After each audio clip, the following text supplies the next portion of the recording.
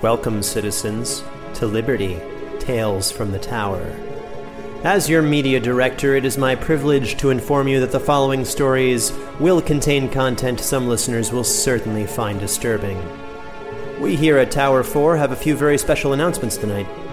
First, as you have probably noticed, Tales from the Tower has replaced your regularly seasonally scheduled broadcast.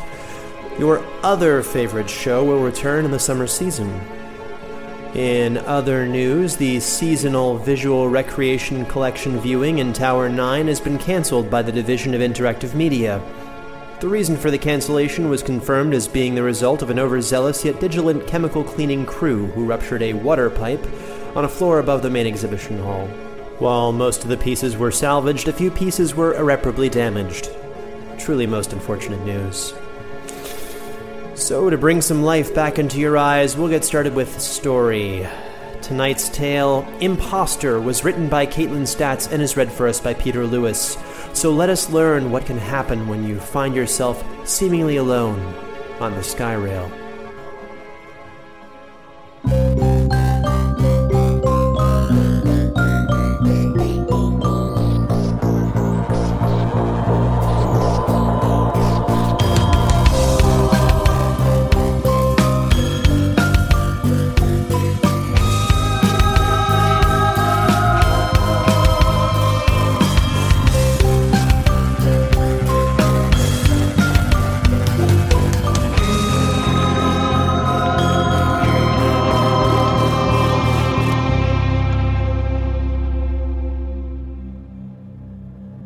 It was a busy day. I had spent the majority of the morning alongside my colleagues in the lab, trying to solve a simple but project-halting flaw in our recent prototype. We did not overcome it this morning, but we were set on figuring it out by our shift's end later in the day. But as the time for the break grew nearer and nearer, the conversation shifted from solving our problem to solving our stomachs. My colleagues' collective attention span never seemed to match my own. Dr. Shale was celebrating her new research grant, and there was a consensus to go out for celebratory drinks during the break, an action greatly against every safety regulation. As the last few minutes of the morning shift ticked away, I grew excited and checked my datapad. There was a flashing light in the upper left hand, denoting I had missed a call. I excused myself from the off-topic chatter of my fellows and listened to the voicemail. Dr. Wallace? It was the voice of my floor's super, Mr. Miles. There appears to have been a problem with your residence mid-morning. Please come back to the apartment as soon as possible so we can address the issue. I'll be waiting. Mr. Miles was an older gentleman who was prone to underplaying the importance of an issue, so I excused myself from the upcoming drinks session with my colleagues and instead promptly left for the Skyrail. It was a dark day, or perhaps it wasn't. The weather never seemed to change, but the sun could cast odd shadows at particular times. The streets and tunnels leading to the station seemed empty. Usually during break or shift changes, the sounds of hundreds and thousands of voices echoed off of the walls, and the whole of the city felt alive. Empty, it just seemed so sterile, with halls of untarnished metal and towering buildings that cast dark lines everywhere. I was walking quickly, quite unsure of the train schedule at such an abnormal time. I thought about quite a few things in the silence of the walk to the Skyrail. What was wrong with my apartment? When was the next train available? Was this station supposed to be closed? Is that why it was so silent? To drown out my thoughts, I switched on the shortwave and picked up some news chatter. I had heard it before, more advertisement than news. The chipper woman pitched a new face cream offering. All the help you need to bring life back to your eyes. She was just about to say the pitch again as the station came into sight. As I stepped up to the automatic door, the woman pitched again. All the help you need to bring life back to your eyes. As I stepped through, the shortwave twitched. All the help you need to bring life back to your eyes. All the help you need to bring life back to your eyes. All the help you need to bring life back to your eyes. The station had bad signal, it seemed. I was left with my thoughts. The station was empty. I had never seen such a sight. But when I looked at my clock, I knew it was due to the odd hour. No one was on break. No one was on shift change. Classes were in session, and this wasn't a very prime location for recreation. There was a ding and a flash of light to declare the incoming train, but there was no announcement. All trains out of this station stopped at the next as well, which happened to be my stop regardless. The train pulled up, reflecting flashes of light into the darker corners of the station hall, and the polite chime of the doors ushered me onto the train. There was no one in the train except for an older man sitting at the very end of the car. He was gangly, with tufts of white hair peeking from the end of his gray hood, and a generally clean appearance overall. He had taken one of the larger end seats reserved for disabled patrons and carried a hefty cane in his hands as he sat. I was anxious about my apartment and going to disembark at the next stop, so I forewent a seat even though all others were free. The train chimed again, and the doors hissed closed. The emptiness of the station slowly slid away as the train began moving. As buildings passed by, the train was cast into alternating sessions of shadow and illumination. I took sideward glances at the old man at the end of the train. He looked a little less ragged after the lights flashed by. Even less so several flashes later.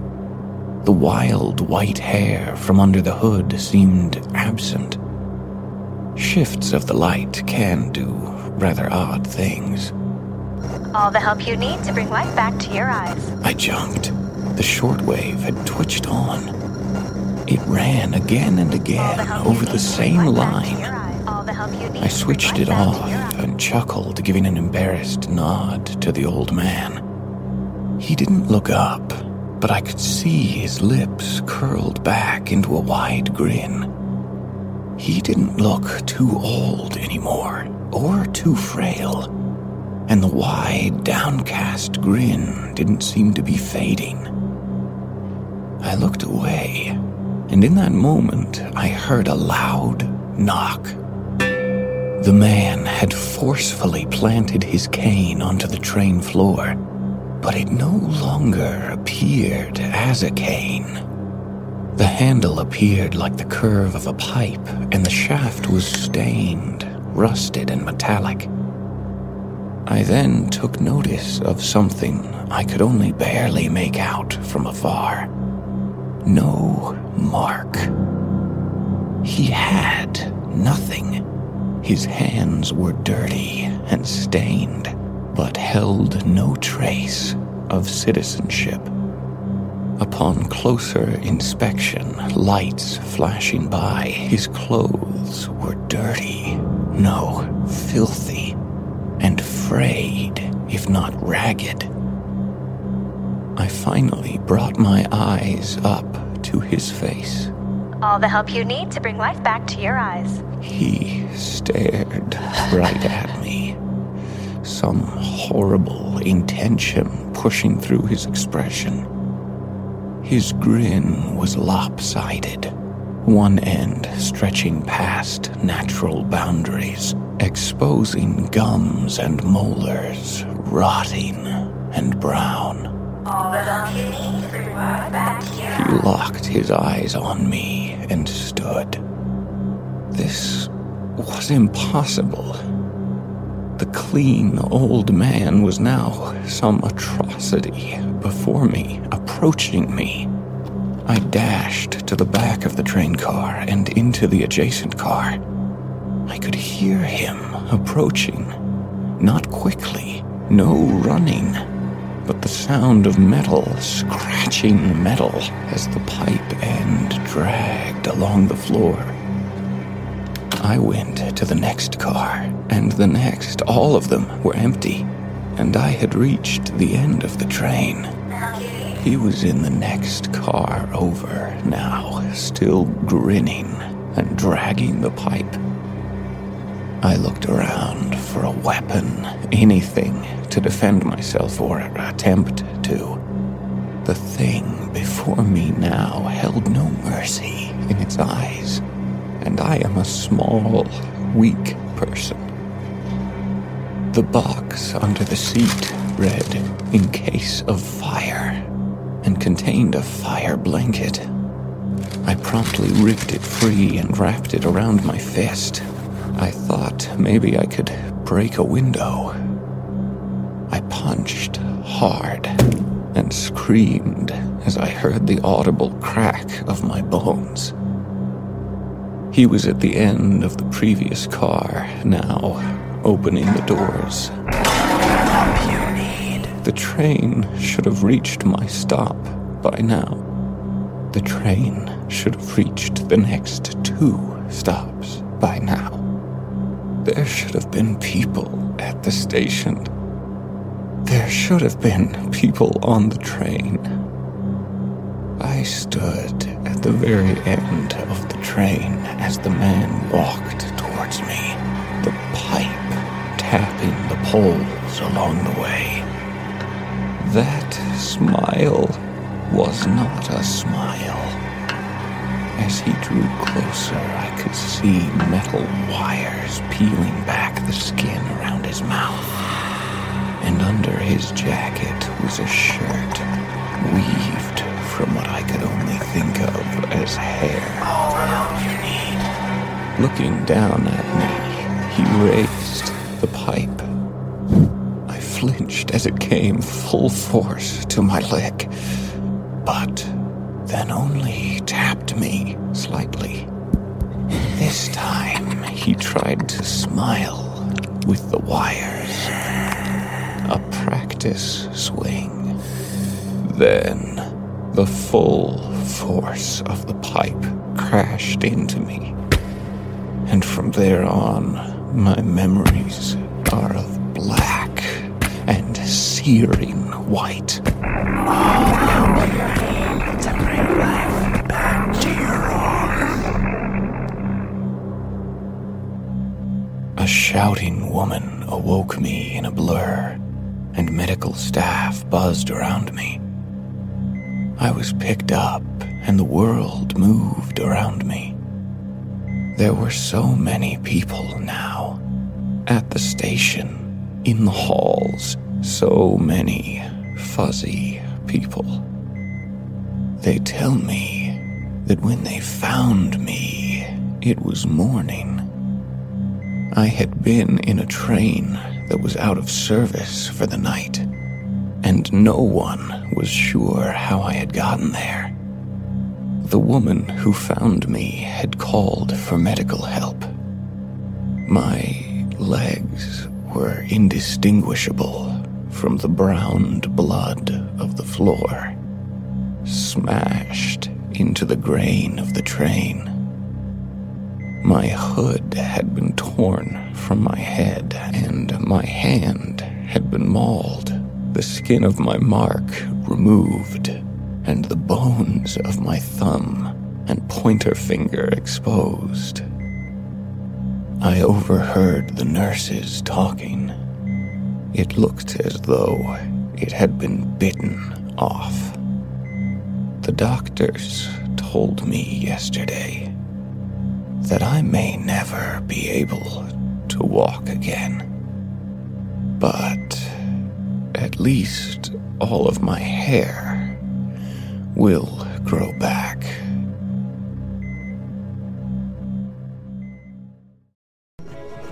Welcome, citizens, to Liberty, Tales from the Tower. As your media director, it is my privilege to inform you that the following stories will contain content some listeners will certainly find disturbing. But first, we here at Tower 4 have a few special announcements.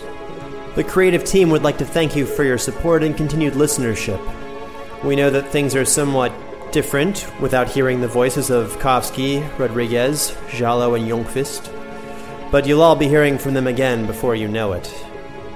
Additionally, there have been recent advancements in meal technology finally made available to the public. The Department of Research and Development has been working meticulously to better Atreus, and the DRD is happy to report a healthy adjustment to the sodium content of the sour edition, soon to be entered into regular circulation. Delightful.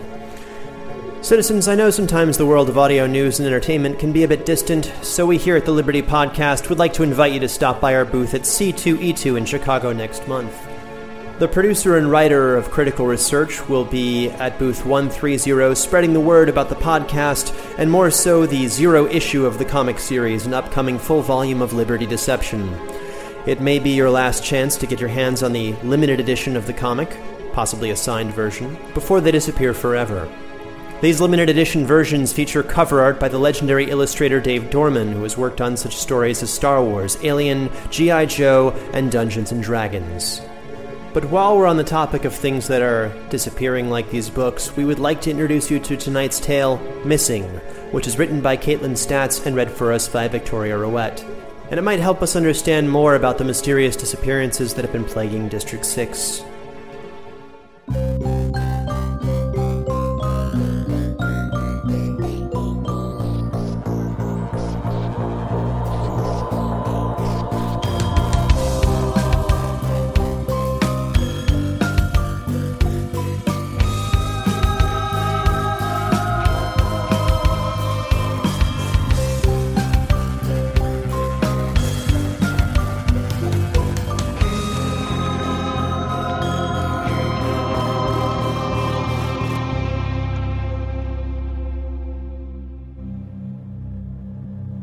The founding break was slowly creeping up on us. It was easy to tell that Atticus and I were growing anxious as the week-long break from studies approached. We left our apartment with a wave off from our mother and a skip in our step. Only 2 days left until the start of break. We waved to Mrs. Gibbard, our elderly neighbor, as we did every morning, and we met our friend Lucius at the elevator for the walk to the train station. He was just as excited as we were for the break. Trips to see the parades and the PAG semifinals at the West Park had been promised, as were meals of nothing but chocolate and new games. No one could pay attention during the classes. It would be worse tomorrow, but we all took the chance to chat with our friends and to psych ourselves up for the break. The next day, we bolted out of the apartment again. We waved to Mrs. Gibbard and ran to the train station. Lucius wasn't at the train station to meet us. Some kids got out early because their parents knew that the last day of lessons before break were useless teaching days. Some used the day before to clean up their apartment and get ready for the year to come. But we planned to meet Lucius at West Park tomorrow for the chocolate and the flares and the tile trading. My classes were a perfect mess, and when I finally met up with Atticus, he said his were too. When the chimes finally released us, we headed home. Cassia, he yelled as he ran up to me. My little brother has the silliest way of running, but he smiled wide with the 2 big gaps in his teeth. Cassia, look what I got. I won them all. It's Reeve. Maybe 36 new tiles. Wanna play? So, being the big sister I am, I took the tiles and I lifted them far over his head. You're right, Atticus. There are a lot of tiles here. Some great new ones that I could trade to Lucius. Easy, I taunted. No, Cassia, those are mine. Atticus jumped and he swung his arms for the tiles. Yeah, here. I bet Lucius wouldn't want to trade them. Come on, let's go. We'll see him tomorrow at West Park and play the best game ever. I pulled his hood over his eyes and tossed the tiles back to him. We joked about anything and everything, heading home, and the train was alive with excitement as the Archon's birthday approached. We got to our apartment's floor and were met by the smiling face of old Mrs. Gibbard. Happy Founding Week Eve! Oh, Atticus, look at you. Your teeth are shedding already. And Cassia, what a pretty young woman you're becoming. Smart, too, I know. She produced a small lidded pot from behind her. Here, take this home with you. It's a nice treat for the week's festivities. Now run along, kids. Your parents are waiting. We thanked her, and I took the pot back with us to our apartment. My mom commented on Mrs. Gibbard's kindness as she placed the pot on the table, and we were finally free to go have some fun. The day went on, and Atticus and I played at least 6 games with his new tiles before our mother got the call. It was Lucius's mother, asking if Lucius was here with us, playing tiles or watching broadcasts. My mother shook her head no before she said it, and then turned to us. Atticus, Cassia, did you see Lucius today on the train ride home? My mother asked, her voice more concerned than I had ever heard in years. Atticus shook his head no, but I had more to say. Lucius wasn't at classes today. We didn't meet him at the train this morning. He just wasn't there. I answered clearly. We were supposed to meet him at West Park tomorrow with his family to swap and play tiles and watch the flares. Lucius hasn't been home, Cassia. When was the last time you saw him? My mother asked, acting as a proxy for the desperate woman on the line. Yesterday, leaving the train, I gulped back. Atticus wasn't really fazed by any of this. He just kept staring at his tiles, waiting for my move. My mother turned back and spoke to Lucius's mother again. No, Vita. I know. I'll keep an eye out. You said he left early this morning? What about Justice Lowe? Have you tried his family? Okay. I'm here if you need me. Bye. My mother sounded sullen and walked over to us.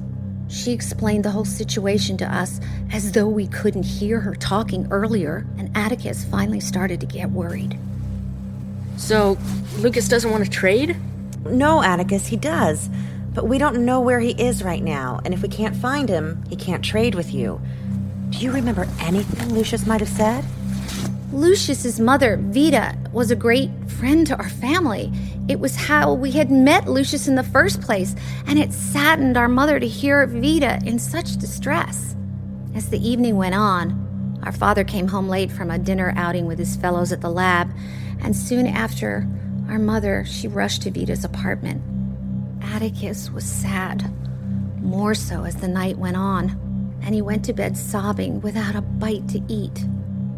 My father and I stayed up watching the broadcast in silence until we both decided to go to sleep for the night.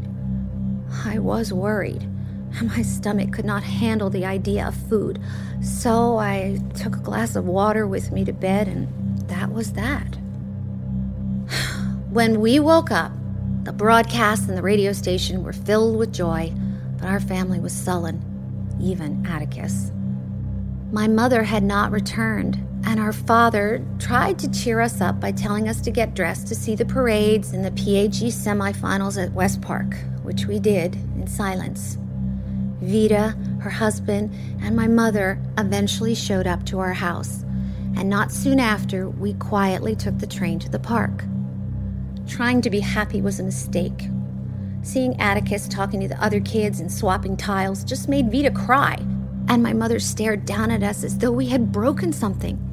Even as our favorite team won the PAG, we ate our victory chocolate with no degree of glee and watched the festivities solemnly.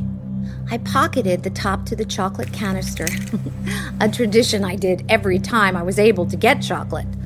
But as the darkness rose, the time for the flares grew closer and closer. Lucius's parents left for their home. They wanted to check to see if Lucius was there or if anyone had left them any messages.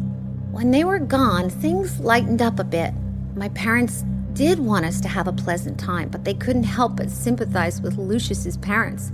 They let us play with the other kids so long as it was within their sight, and we didn't complain. Atticus traded and traded until at least half of his set was new tiles. And he looked at me with that wanna-play face that I know so well. We had a little more chocolate, happily this time, and we watched the flare display in awe. Our parents drank and they cheered up a bit as people wished them joyous founding and a prosperous year to come. Atticus fell asleep, and my father had to carry him home. My mother was silent, so I just stood next to them in silence as well. The cheery disposition of the train ride stopped as it reached my family stop. By the time we got to our building, my father, mother, and brother went straight to bed. I was wide awake, and I wandered around the apartment just, doing nothing. My stomach was full of sweets, and I was too excited to sit down to watch the broadcasts, and I had never enjoyed solo tiles.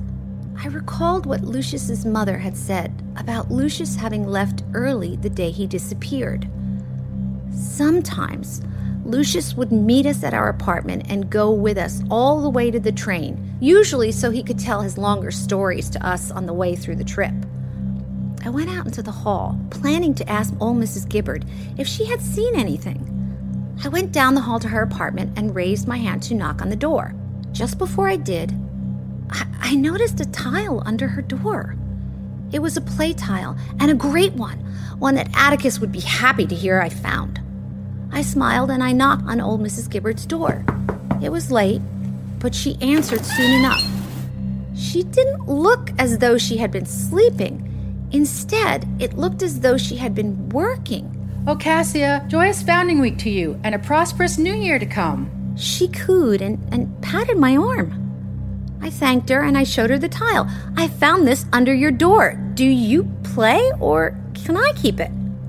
She looked at the tile, a bit perplexed. "Oh, keep it. That game holds little fun for an old woman like me. By the way, can I have my pot back soon? I'd like to give some more food to the Otanis down the hall tomorrow." "I'm sorry, Mrs. Gibbard. We haven't eaten it yet. We've been caught up in so many things. I'll talk to my mother about it tomorrow morning." And then I looked past her frail frame. There was a tile case, sitting on the table in the back of the room.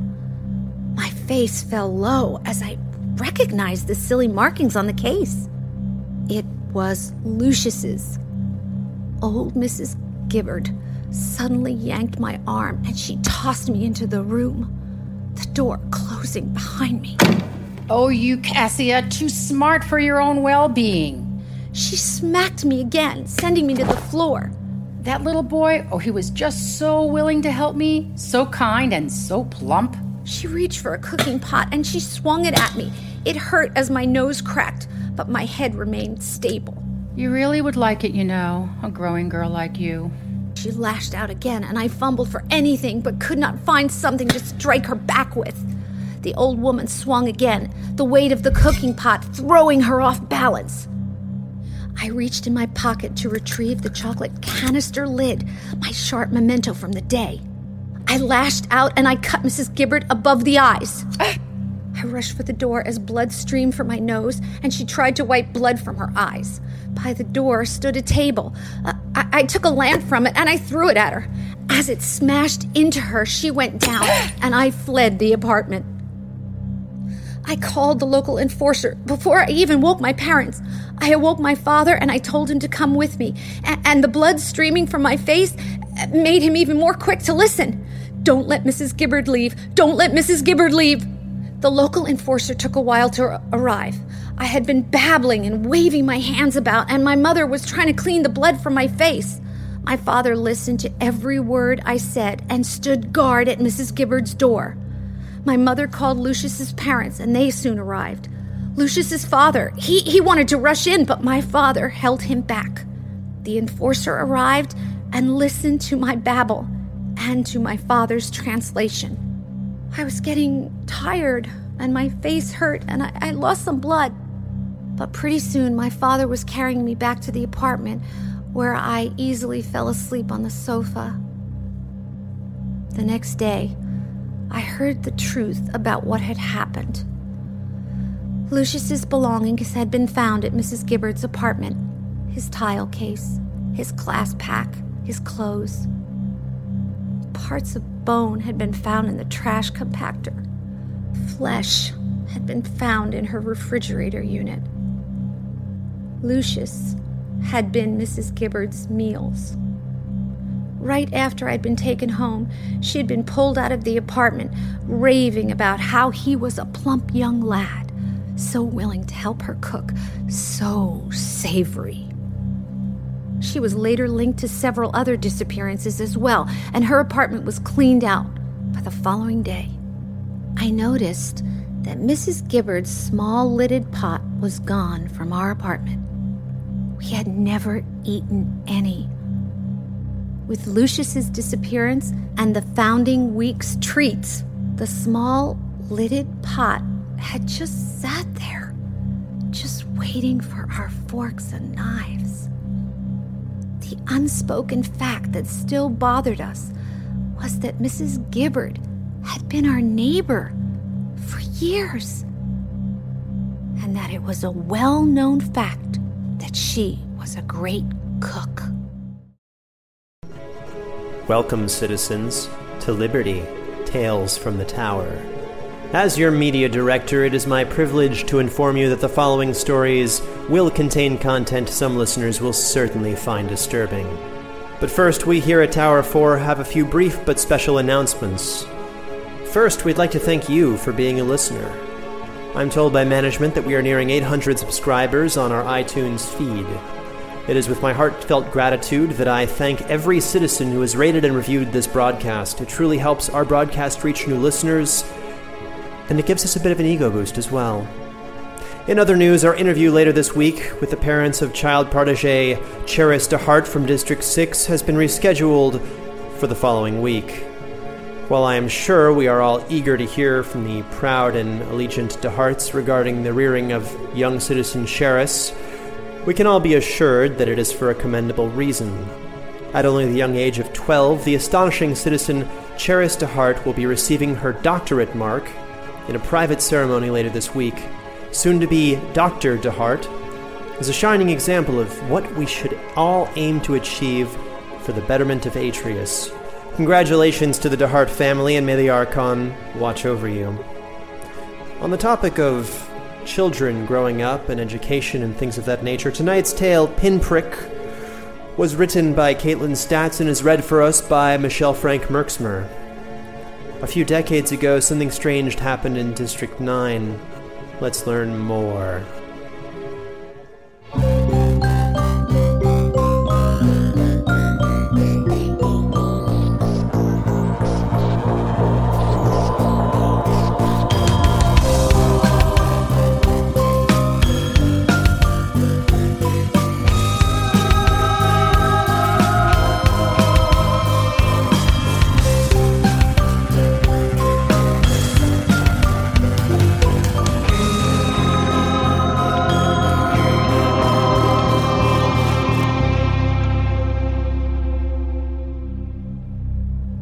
My son is not doing as well as he should be. His instructors have been contacting me from multiple classes: mathematics, biology, chemistry, planetary sciences.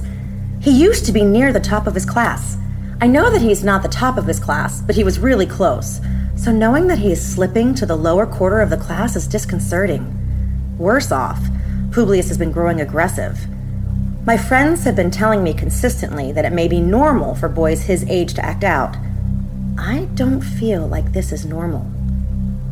Several days ago, Publius arrived home agitated and tired and made a mess of his pack the moment he got home. I received a notification on my datapad within minutes of his return home. It was from one of his instructors. Publius was being reprimanded for violent actions against a fellow student. He has never been violent before, but now I really can't be sure. Publius, did you get into a fight at your courses? I asked. But Publius was just sprawled over the sofa, switching quickly between broadcast channels. He didn't respond to me. I don't know if he heard me, but he had never knowingly ignored me before. Publius, did you get into a fight? I don't think my voice got very stern. I broke it, and I'd break it again. Break yours, too. Publius muttered from the sofa. I'd never seen this side of him. I'd never seen him act this way. Publius would never speak that way. Broke what, Publius? Nothing. Broke what, Publius? Nothing. Nothing. Nothing. I gave up. I didn't really give up. That sounds so horrible to say, but I had a busy day tomorrow, and I honestly didn't have time to deal with his recent antics. I set about preparing a meal for myself and set aside some for him on the counter. If he wanted to eat, he'd eat. I had several research articles to read before tomorrow's presentation, and tomorrow's workday also appeared to be booked. Nearing the time for retirement, I went out to see Publius, but he was fast asleep on the sofa. "Look who's so rough and bold now," I whispered under my breath as I lifted him up and carried him off to his room. As I was placing him in his bed, I found that he had little dots on his skin. They appeared to be little sections of broken blood vessels, and his veins stood out prominently in the immediate area surrounding the bruised and damaged areas. "Well, that'll teach you to fight. I bet you will feel very sore in the upcoming days." I took off his shoes and socks. "What's wrong with you recently?" "No, thanks, Mom. No problem, Mom." Nothing. I put the sheet over him.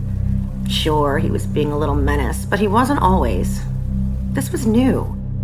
New and uninvited, but I was tired, and as sleep began to sound more and more enticing, I placed the whole thing in the back of my mind. I closed the door all but completely and walked toward my room. It would feel great with all of this as just the stress of yesterday. Days went on. My friends from work tried to give me encouraging words. "He's just acting out, Rufina." "It's just a phase. It'll be over before you know it, Rufina." The stress of getting home and having to deal with my own son was becoming unnerving. I love him, but it barely seemed like my little Publius anymore. One morning, I awoke to the ringing of my alarm, a buzz that endured. My body ached. Every muscle seemed to be in disagreement with their purpose. The buzzing didn't stop with the alarm. It continued on as a horrid pulsing in my head that felt worse than any migraine I had previously suffered. I felt exhausted and entirely unprepared to face the day, or even my morning. I ached through movement and muscle memory. I dressed for my morning athletics and stepped lightheaded and weakly onto the treadmill. I don't know what I was thinking, stepping onto that treadmill the way I felt. I barely made it 20 steps before my legs collapsed beneath me and the whole of my body felt ill. When the weight of my body hit the treadmill, it came to an emergency stop and I rolled to the floor. "Publius!" I called out. I had not awoken Publius yet, and I wasn't sure if he could even hear me. "Publius!" I called out again, eyeing the data pad on the kitchen counter. My arms felt so weak, and my legs were rubber beneath me. Rallying strength seemed impossible, and I hung my head only to spy a great blue bruise on my arm. Blotchy blue and red. A large singular circular dot was centered in the bruise. I called out to Publius again. Tiny, fast footfalls foreshadowed the arrival of Publius to the doorframe. "Mother, what's wrong?" Before me, as I looked up, I saw a Publius I had not seen in weeks. He was bright and energetic, but his face was washed with worry. "Publius, dear, get Mommy her data pad, please." Publius ran over to the counter and fetched the data pad. "You have a message, Mommy." "Thank you. I'll get to it later," I uttered as I typed in a message to medical services. "Go get ready for your courses, Publius. Someone is going to be coming over to help Mommy later. Don't miss your train." I put down the data pad, and Publius turned to head to the bathroom. "Wait, Publius. Get me a pillow, please, before you go. Please." Publius walked over to me. "No, Mom, I'll help you up," he said as he put his little arms around me. With a strength more so of an athletic teenager than a young child, he lifted me to the bed. I was shocked, but too ill to respond. "Thank you, Publius. Now go. Get ready, or you will miss your train." I closed my eyes and lay down on the bed. The world spun. A glimmer of light came from the room around me. A few noises, and I fell back to sleep. A knock rattled the metal of the bedroom door. It was the neighbor woman, Dr. Williamson. I heard some words, but not all of them, about medical services help, rest, and check in, but mostly, I slept. Before I knew it, nearly 6 hours had passed in slumber, and I awoke hungry and aching. I awaited the arrival of Publius back from his courses, but my datapad blinked with a new message. Dr. Rufina Conch, we dispatched a medic to you earlier today. It was determined that you need significant rest, and that it appears you lost a lot of blood. Our in-home service already administered intravenous fluids to you earlier today, but due to your need for significant rest, we have determined that you are no longer currently fit to care for your son, Publius, until you have ample time to recover. Your son has been placed within the care of your neighbors, the Williamsons. Please do not worry, you will be fine. Another medical technician will be by tomorrow to check on you again and administer another round of intravenous liquids. Special meal has been provided. It is on your bedside table. Please take the time to recover, and you should know that your work has been informed of your absence. Recover well, and may the Archon watch over you. I didn't try to sit up. I turned my head slowly to see the drink and meal provided for me. It took me 20 minutes to eat just a few bites. In the end, it took me 3 days to only slightly recover from whatever it was that happened.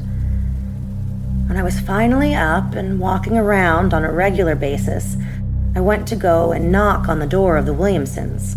Nice people, both doctors in their respective fields. We had dinner with them about twice a year and also sent greetings to each other on the holidays. I knocked weakly against the door and resulted to the doorbell when I was sure my knocking had not been heard. Dr. Conch, are you feeling better? Publius is doing fine, but you look very pale. Please, go lay back down. I can call my husband to check on you if you need it.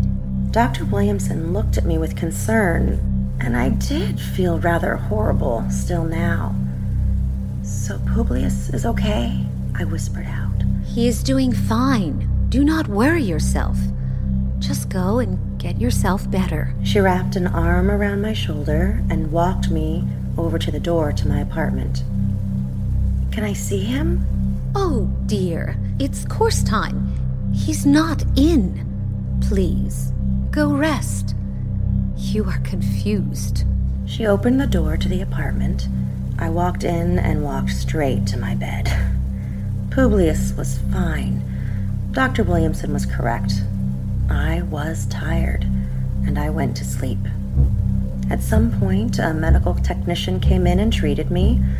I ate a few bites, but I was quickly back to sleep. I woke the next day with more vigor. I checked the time. Publius should be home. Home at the Williamsons. It was so quiet here without him, without his music, without the broadcast playing. I walked over to the Williamsons again and knocked, harder this time. Dr. Williamson opened the door again. Hi, I'm feeling better today. Is Publius in? No, dear. You've been sleeping. Today the students went to the Z Planetarium. They won't be home for several more hours. She placed a hand on my arm. You don't have to worry. Just rest. Her face lit up for a moment. I have his recent progress report saved on my datapad if you would like to see it. Go back to your apartment and I'll meet you there with it. I walked back to the apartment. The Z Planetarium is wonderful. If Publius likes it, maybe I could take him back one day. As I sat down, Dr. Williamson walked in, datapad in hand. His marks have been rising. I think his worrying for you has really settled him down. Dr. Williamson was talking, but I focused on the numbers before me. Publius seemed to be doing so well now. It put me at ease, but I was missing my son deeply at this point. Can you wake me when he comes in for the day? I asked. My recent strength seemed short-lived, and I was already tiring out. You should just rest. I'm not sure exactly when he'll get back. She stood up and walked to the door. He is fine, so don't worry yourself. And she left. I ate a meal canister, rested on the sofa with a broadcast, showered, and went soon after to bed. The next day, I went back to the Williamsons again. It was no longer course time, and I wanted to ask my son about the Z Planetarium. I knocked, and Dr. Williamson opened the door. I want to see Publius. I miss him, and I want to tell them that he can come home soon. I'm feeling so much better already. He's not. I cut her off. He is. He has to be in. He needs to be here. It makes no sense that he would have 2 straight days of after-course activities. I wanted to see my son. He's not awake right now. He is taking a nap. Dr. Williamson stood up a bit straighter, and she looked at me oddly. Please wake him up. I stepped into the doorway. I want to see my son. From behind the glaring Dr. Williamson, I could hear a noise that unsettled me greatly. A moan, like a gagged yell and screech, was coming from a door at the end of their apartment. I am not a violent woman, but I pushed Dr. Williamson to the ground with as much weakened strength as I could muster, dashed towards the door. I was lightheaded by the time I reached it, but I was set on finding my son. The door was a slider, and I didn't have the key code. Hearing the moan again, I reached for a nearby object, a heavy, abstract art statue, and dashed it against the panels. A spark of light. The light flickered in and out, and the door slid open. Inside was a child, older than Publius, and chained, strapped and crazed. He looked abhorrent. His eyes were gleaming purple, and his pupils were massive. He was so pale, but his veins stood out greatly, popping up and wrinkling his skin. I thanked the Archon that it wasn't Publius. I turned to a shocked Dr. Williamson. Where is my son? I held the art sculpture back up menacingly. What the fuck is that? Where is my son? Dr. Williamson glared at me. She glanced at another door, then moved quickly toward me. I tossed the sculpture, and it cracked her across the side of the head, sending her to the ground. I opened every door. Bathroom. Bedroom. Locked. I smashed the lock open, and inside was a bedroom. And on the bed was Publius, asleep. Intravenous needles dripping something into him. Publius! Publius! I rushed over and slowly took the needle out. The liquid dripping from one was creamy and gleamed in the light. The other was dark red and smelt of copper. Mommy? Publius opened his eyes and winced in pain as the needles came out. Yes, dear. Come on, we're leaving. Come on. I helped him out of the bed.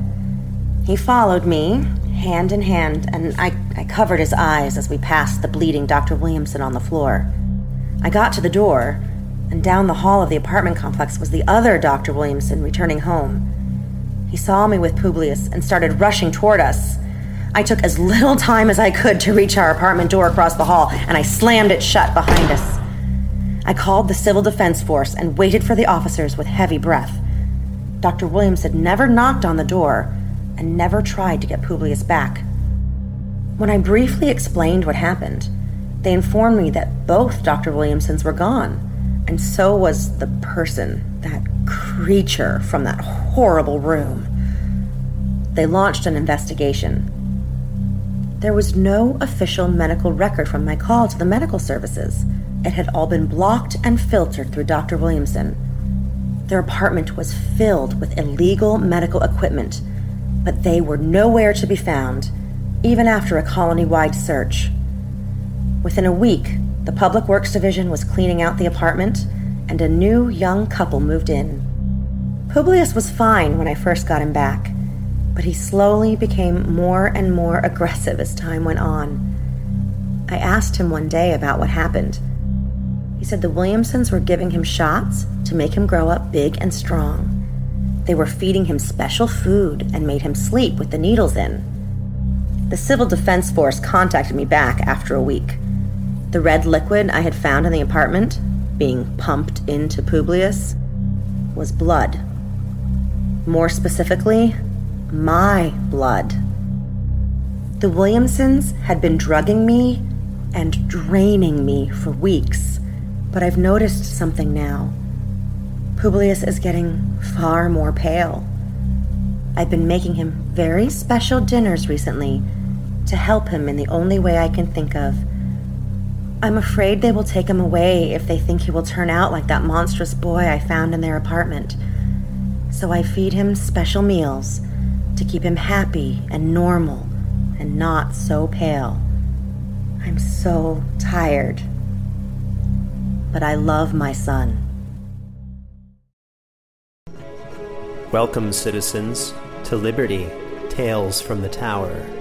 As your media director, it is my privilege to inform you that the following stories will contain content some listeners will certainly find disturbing. But first, we here at Tower 4 have a few brief but special announcements. First, the Department of Public Affairs has informed us that a new document has just been released as declassified information for the purposes of informing our citizen listeners and interested parties of the accompanying visuals for the expedition of Dr. Kovsky and his party. The Liberty Fringe Iconography Guide, a supplement to Dr. Kovsky's ethnographic investigation of the tribes and activities of the Southern Fringe, is now available on our web store. This small pocket booklet will allow listeners to identify and reference symbols from both the adventures of Dr. Kovsky and the upcoming Liberty Deception graphic novel. It is also available digitally for those who support us on Patreon at patreon.com/libertypodcast. This visual guidebook will also be of great interest to many fellow citizens interested in learning a little bit more about the Fringe. It's all in the name of science, right? Speaking of which, tonight's tale, For Science, was written and is read for us by Caitlin Statz. What exciting events could possibly be happening at a water treatment facility? Let's find out.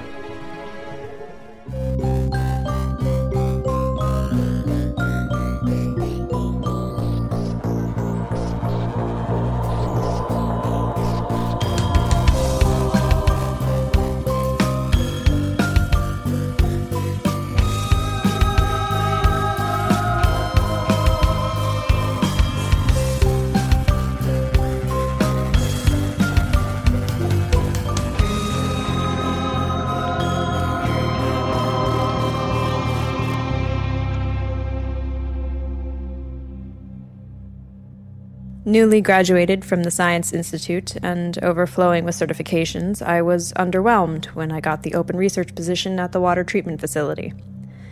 My family was ecstatic. It was a great position, important enough, highly intellectual, well compensated, and more. The research position was right up my academic avenue.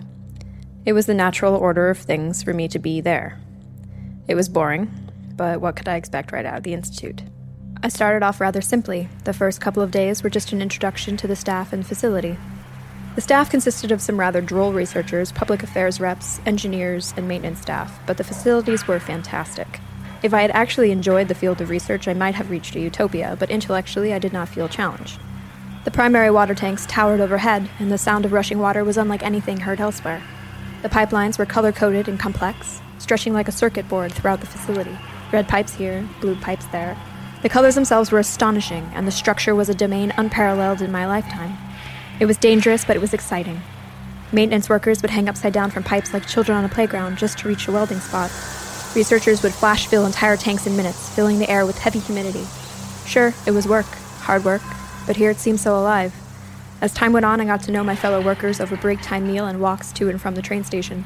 They were kind, and they had stories to tell. Dr. Blackwell had been working at the facility for longer than I was alive, and he was filled with stories. He told of a time he and the scientists from the lab one floor up had to evacuate due to a pipe leak, and everyone within the facility escaped with a slight substance intoxication and a 2-hour stint on the lower timbre. He said it was odd to meet the other scientists. The heavy water tanks meant that the water treatment facility occupied the bottom floors of the building, but the above floors belonged to several different divisions and research laboratories. Dr. Blackwell was a bit too intoxicated to remember much, but these scientists were from some teletrans lab or the like. He mostly remembered the QTTP heading on the datapad more than anything, as the low-octave scientists were laughing out. As the months rolled on, my research finally got into the monotonous details.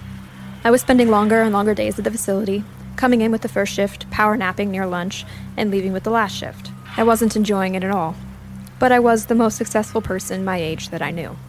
I took breaks to help my fellow researchers on their work and eventually had my name attached to multiple papers. My research was the long game, measuring isotopic enrichment over time in the individual water reservoirs.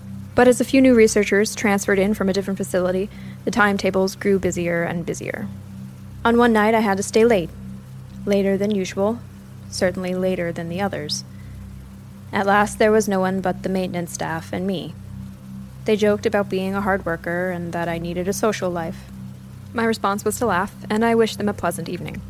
They were done with everything but the frontmost control room, and I wound my way back through the maze of pipes, colors nearly indistinguishable now that the primary lights had been deactivated and only the amber auxiliaries lit the facility. In 2 hours, I would be home, but that would not really be an improvement. A 20-minute train ride just to arrive to an insignificantly empty apartment. If I slept for 7 hours, I would wake up again just to take the 20-minute train ride back to the facility. I was 26 years old, well-educated, well-employed, and well-bored. Reaching the needed access panel, I hooked up my data reader to the panel. The readings would take a few minutes, and I needed to take additional samples from the lowermost density separation gradient tank. It wasn't too far, maybe another 2 minutes into the tangled pipework. I left my data reader to download the readings and run through the system while I went to take additional samples. If I could get this done, maybe I could ask for a day off. Taking a long weekend looked like a bright spot on the horizon. The Z Planetarium had a new exhibit opening soon, and it sounded relaxing enough. Bobbing and weaving through the amber-shaded pipes, I reached for the plastic sample tube in my coat and undid the top, just in time to strike my head on a low-hanging pipe. The sample tube's top went rolling off under a tank. Scrap. I cursed and knelt down to see where it had stopped. Just as I thought it was lost to the dark of the under-tank, it rolled back out. Lucky. I scooped up the top, but it was sticky, and I dropped it again in disgust. I couldn't use it now anyway. It was contaminated with whatever goo had accumulated under the tank. I would need to inform the maintenance and janitorial staff of this overlooked problem. I turned, wanting to head back, but noticing I could not recognize what direction I was currently facing. The amber lights made it impossible to follow the colored pipes like street maps. But I started back, or at least the direction I thought was back, but my foot was not lifting from the ground. Stupid pipes. I grumbled and looked down at my foot. Not pipes, but some sticky puddle had affixed my boot to its position. I wrenched my foot free of my boot and walked forward, weaving through the pipes. I stopped dead in my tracks as I heard a noise above me and covered my head. At times, workers high in the pipes would drop their tools and cause grave injury to those below, but nothing seemed to keep falling. I kept on my way. But I soon heard the noise again, a clatter above me and then a shuffle behind. Birmingham? Zhang? Is that you? No response. There was no talking, no laughing, and no movement. I was in a narrow section between two tanks with pipes on both sides, and I just waited. I heard a dripping sound from behind me. Turning my head, my hair got stuck in the same sticky substance my boot had been stuck in. It was on the pipes behind me. It hadn't been there moments ago. A shuffling noise came from in front of me. I was boxed in, and my hair was stuck to the goo on the pipes behind me. I wrenched at my hair and out of desperation pulled out my pocket tool and cut a massive chunk off to free myself. As I fell forward, I could hear the sound again in front of me. It was followed soon after by a skittering noise that echoed on the tanks. I was too scared to go forward, and it was impossible to go back. I thought for a moment about crawling under the tanks, but then I remembered the sample tube's cap rolling back out covered in that goo. Going under the tanks was not an option. Then I recalled the maintenance workers climbing the pipes, and I readied myself for my first vertical facility experience. I took off my other boot and planted my foot on the nearest horizontal pipe. I climbed, and as the fumbling and skittering noises beneath me grew louder, I climbed faster. The city takes the fear of heights out of you at an early age, but not the fear of falling. I gripped every pipe like it was my lifeline, and I didn't look back. That is, until I did. Beneath me, the fumbling noise never seemed to get farther away. And when I looked down, I saw two large, featureless orbs reflecting back up at me in the amber light. It looked like it had form, like the large, dark gash beneath those orbs was a mouth. I climbed faster, taking more clumsy actions than I should have. The tanks near me were tall, and when I finally reached the top of the tanks, I was happy to plant my feet down on the hard tops. The clamoring from below continued. Whoever was coming up after me was not stopping, and was very near now. I didn't wait to see it come over the edge. I ran to the other side of the tank and looked around. Even in the amber light, I could see a hole in the ceiling, just a few feet off the tank. The next floor above was a completely different research facility. If I could get in, maybe someone was on duty, and maybe I could call security services. I struggled over the pipes and reached the hole. I should have stopped and turned back when I noticed the goo on one side of the hole, but my pursuer was so close now that I couldn't stop running. I avoided the goo and climbed up the hole. Once in the research lab above, I tipped a desk over the hole. Everything went quiet, but everything also went dark. It looked as though no one worked the night shift in this lab, and thusly none of the lights were on. I stumbled around the lab, feeling for the walls and a security panel. This research lab also had tanks of some kind, although their circumference was significantly smaller than the massive water treatment tanks below. I finally reached what felt like another desk and turned on the data screen just for the beam of light it produced. The tanks. Great Archon, the tanks. Each of the smaller tanks in the lab was a transparent tube housing impossible monstrosities. Their flesh was mangled and their limbs were all the wrong size. The lesions and growths on their bodies didn't match anything I had seen. At points it looked like some had teeth growing from their stomachs, and some even seemed to be two beings entangled together in skin and organs. Worst of all, one of the tanks was shattered open. The liquid from in the tank had pooled into a corner I had yet to reach, but the monstrosity was absent. Wide-eyed and panicked, I typed random numbers again and again into the data screen, activating the security protocols for unauthorized use. A red light near a door flared and I ran towards it, banging and screaming. A bang came from nearby and I sighed. The security team was near. The bang came again, but this time I could tell it was from behind me. The upturned desk on the floor shook and I cried out. I banged at the door. It was locked and the security personnel should have been there by now. It banged again. Just as it did, I could see orbs of red reflection turn towards me from the other tanks. I fell next to the door, their eyes on me. Just then the door hissed open and a hulking black figure stepped in, grasping the back of my lab coat and pulling me out the door, followed soon after by the sound of the door lock. You are not permitted on this floor, Dr. Kamdar, the security officer stated. Well, those things aren't permitted on mine, I screamed back. This took him off guard. The door was sealed, Dr. Kamdar. The test subjects in this floor do not have access to the water treatment facility below. He examined me with aggravation and worry, pausing at the sight of my lopsided hair in distress. There's a hole, I gasped. In the ceiling, the floor. I waved towards the room. One of it got into the below facility. It chased me up here. More security guards arrived, and I was escorted away to make a statement. I was kept in the holding cell overnight, followed by a day of more questioning. I was shaken by the event and given several days off as a reward for signing multiple non-disclosure documents. I saw the new exhibit at the Z Planetarium, went for drinks at Jacob West Park, and got a haircut. I actually caught up on some visual broadcasts for the first time in ages. Yesterday, I went back to work. The same 20-minute train ride waiting for me. I met my new overseer, Dr. Ogawa, who looked delighted to see me. She and I were talking as she opened the door to the room. Inside, the eyes of those test subjects met mine, and Dr. Ogawa turned to me. There are not many people who would choose this line of work. I understand. I smiled and followed Dr. Ogawa. There have to be certain sacrifices for the sake of science. Welcome, citizens, to Liberty, Tales from the Tower. As your media director, it is my privilege to inform you that the following stories will contain content some listeners will certainly find disturbing. But first, we here at Tower 4 have a few brief but special announcements. A quick update on Critical Research. Our team has written the script for the first 4 episodes, which are already longer than the script for the entire first season. So you could almost say that we've written just as much as Season 1 already, though we still have quite a ways to go. Additionally, we'd like to remind everyone in Tower 17 of District 11 that maintenance workers from Goptum will be doing extensive repairs and calibrations throughout all of the floors of the tower, following yesterday's fire. The cause of the fire is still unknown, but by tonight, the gravity, oxygen levels, pressure, and temperature should be returned to their normal levels. On the topic of normalcy, it is easy to overlook the small things that make up your daily routine. For instance, a misplaced datapad or an odd elevator ride can certainly undermine the normal feel of life. Floor None is written by Caitlin Statz and is read for us by Sean Francis.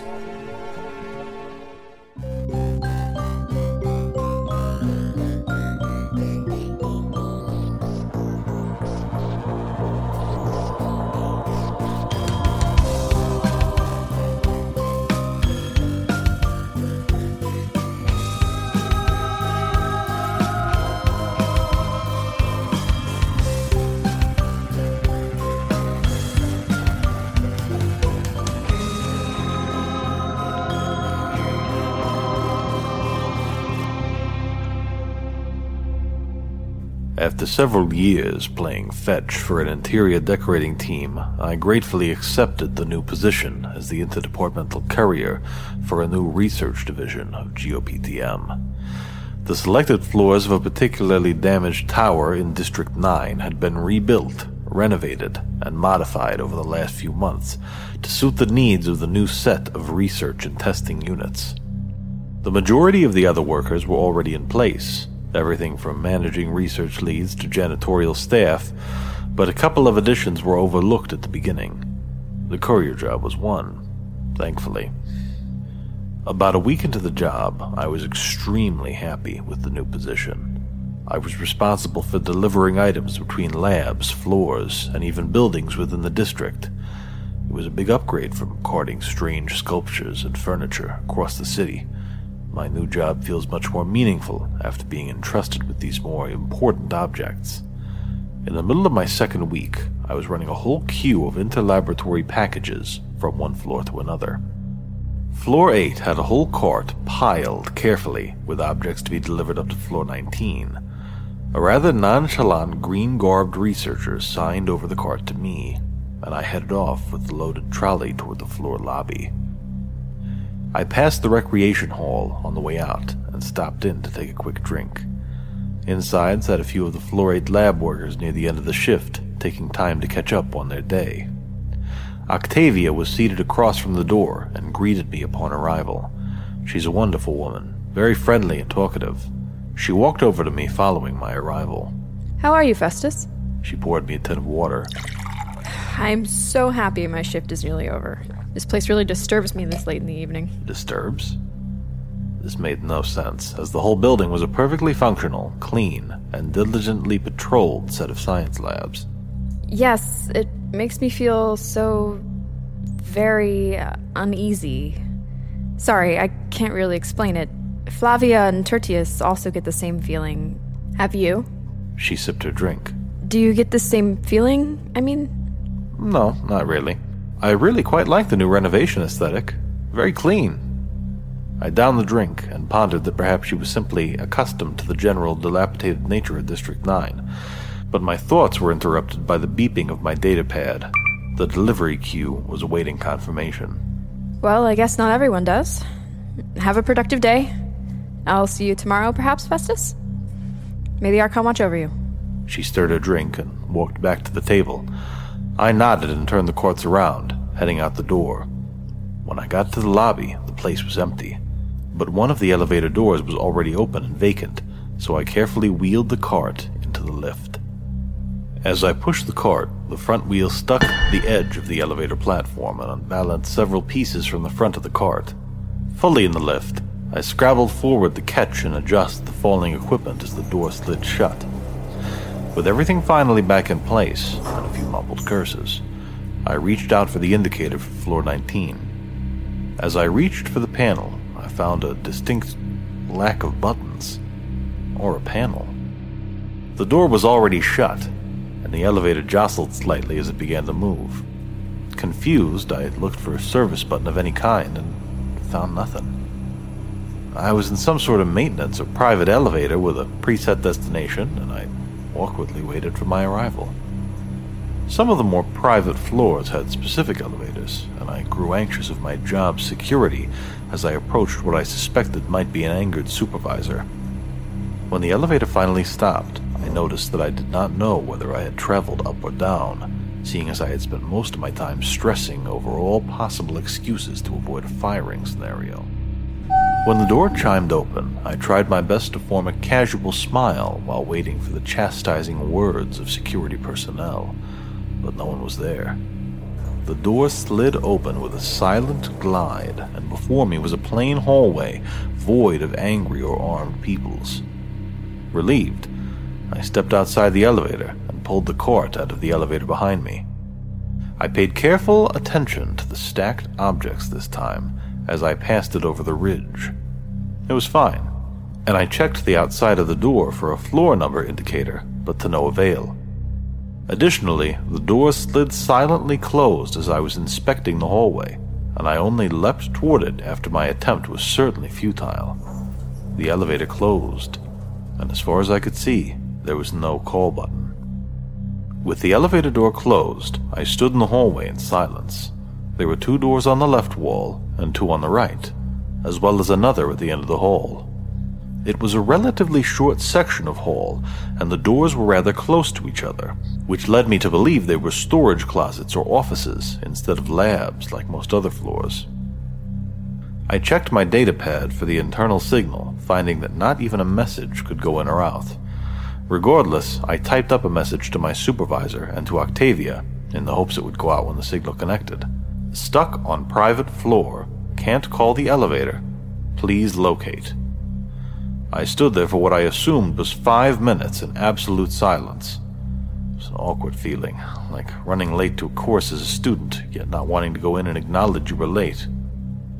So after several minutes of silently standing, I walked over to the nearest door on the left and knocked lightly. Hello, this is the Interdivisional Courier. Did you request a package pickup? I lied. It was a defense mechanism. They couldn't be overly angered with me for just trying to do my job. No response led me to try that same thing with the first door on the right. But when no one responded again, I wondered if this floor was even meant to be in operation.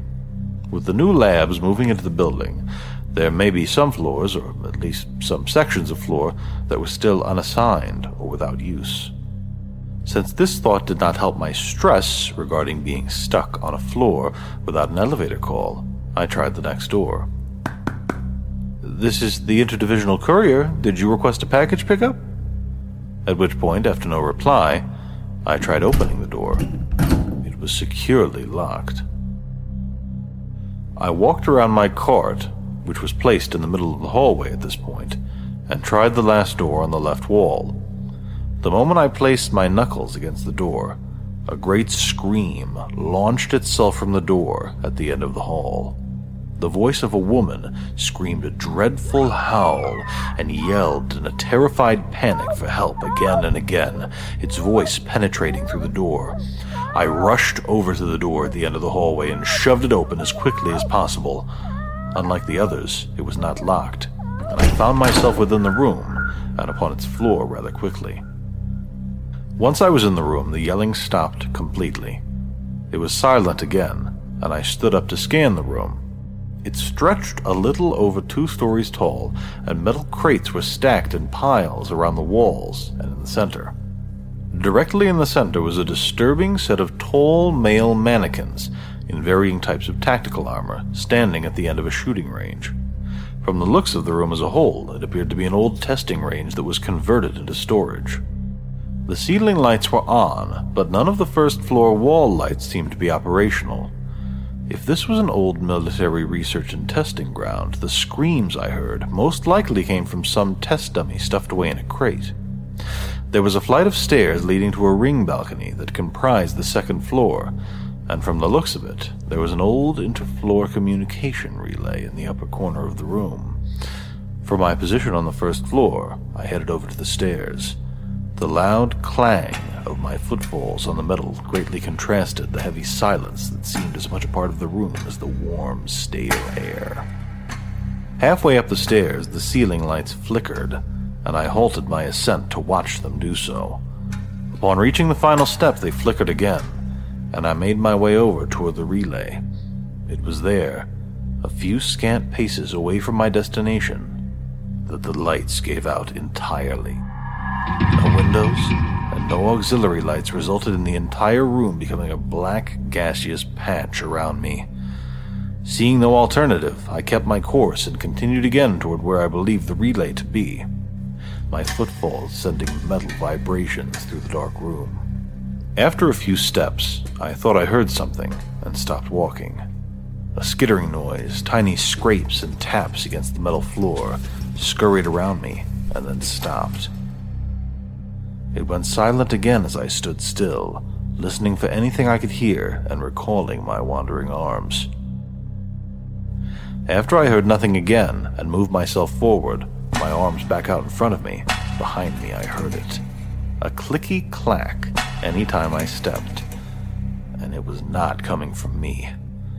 I lifted my foot and placed it down to the ground as slowly and softly as possible as to make no noise. Click. I held my breath, but I could still hear breathing.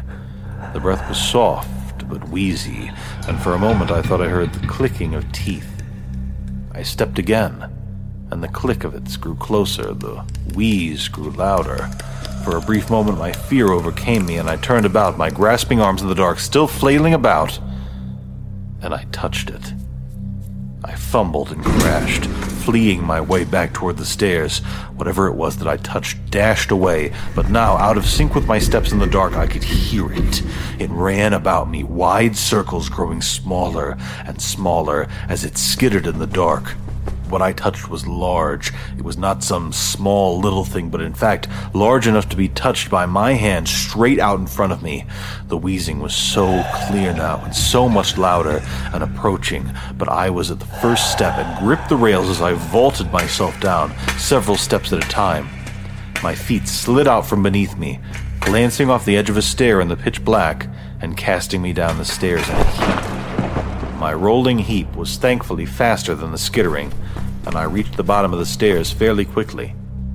Having landed on my arm, my wrist burned with pain as I stood up and tried to rush a feeling path to the door from which I came. I reached out and felt, recoiling in surprise and fear, but the mannequin didn't move. I composed myself and set out toward the door again, lost within the maze of crates. The skittering was close upon me now. Every time I moved, the thing moved with me, and I could hear it dash from my left to my right on the metal floor. At the edge of my vision, I could see a sliver of light coming from beneath the door, and it gleamed like a beacon in my frightened and overwhelmed mind. Turning towards the light, I felt air brush by me as the thing in the darkness moved terrifyingly close to me. It could so easily catch up to me. Why not just grab me?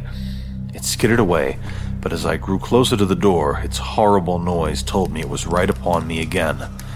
Within reach of the frame, I stretched out towards it, but the hand in the dark grasped my clothing, attempting to rip me back into the dark. Its grip settled on the hard corners of my datapad, and to free myself, I unclipped it, sending the unseen force rolling back with a clatter. This brief victory invigorated me, and I reached the door, swinging it open and tumbling out. I could hear it approaching, so quickly this time, and closed the door as fast as possible. As I pressed my weight against it, a large crash shook the door and momentarily threw me off balance. Repositioned and ready, the crashes came in volleys and were paired with skittering and tapping against the back of the door. Whatever it was tried to get through. Whether or not freedom or I was the target, I cannot say. Between volleys and clicks, I heard a soft, mechanized buzz I at first didn't recognize. But as my eyes scanned the small hallway for any source of aid, I set my gaze upon the elevator. The noise I had heard was the elevator activating and moving, hopefully soon into position on my floor. I waited for the end of a volley and leapt forth for my cart, yanking it back to the door with me and placing it in tandem with my weight before it. The cart shook, and the objects I tried to protect before fell to the floor with all manner of termination-sure sounds. A ding. This was it. The elevator doors began to slide open, and I waited for them to reach their full width. As the crashing and clicking sounds lulled, new sounds of wheezing, howls, and laughing poured out under the door. The lull was all I needed, and I set my feet to flee across the small hallway and into the open elevator. I reached it just as the doors began to close, and crashed my back against the back of the elevator as I dashed in at full speed. Facing out of the closing doors, I saw the volley begin again, and the great door pushed open slightly, cascading my cart of breakables across the floor. Another volley. It opened more. The gap in the elevator door grew smaller, and with the final volley I could see the door swing open as the lights in the hallway popped and died. Ding. The closed, lighted elevator was on its way. The soft, mechanical whir, unknowing of the horror it just replaced. The door opened to an empty elevator lobby, and I jumped out of the elevator, one leg in the door to stop it from closing behind me again. The buttons were there, as were the floor indicator signs. I was on floor 12. I took my leg out of the door and let the elevator leave. Several days later, after my short suspension without pay due to the unexplained loss of materials and an investigation into their whereabouts that led nowhere, I ran into Octavia. Festus, why do you keep leaving me such weird messages? Is this a prank? To make me feel bad about saying this place unsettles me? She looked cross and held her datapad in her hand. What? No, I haven't sent you anything. I mean, I sent you that one. She cut my rambling off and pushed the datapad at me. She tapped the screen and a recording played. Clicking, tapping, wheezing.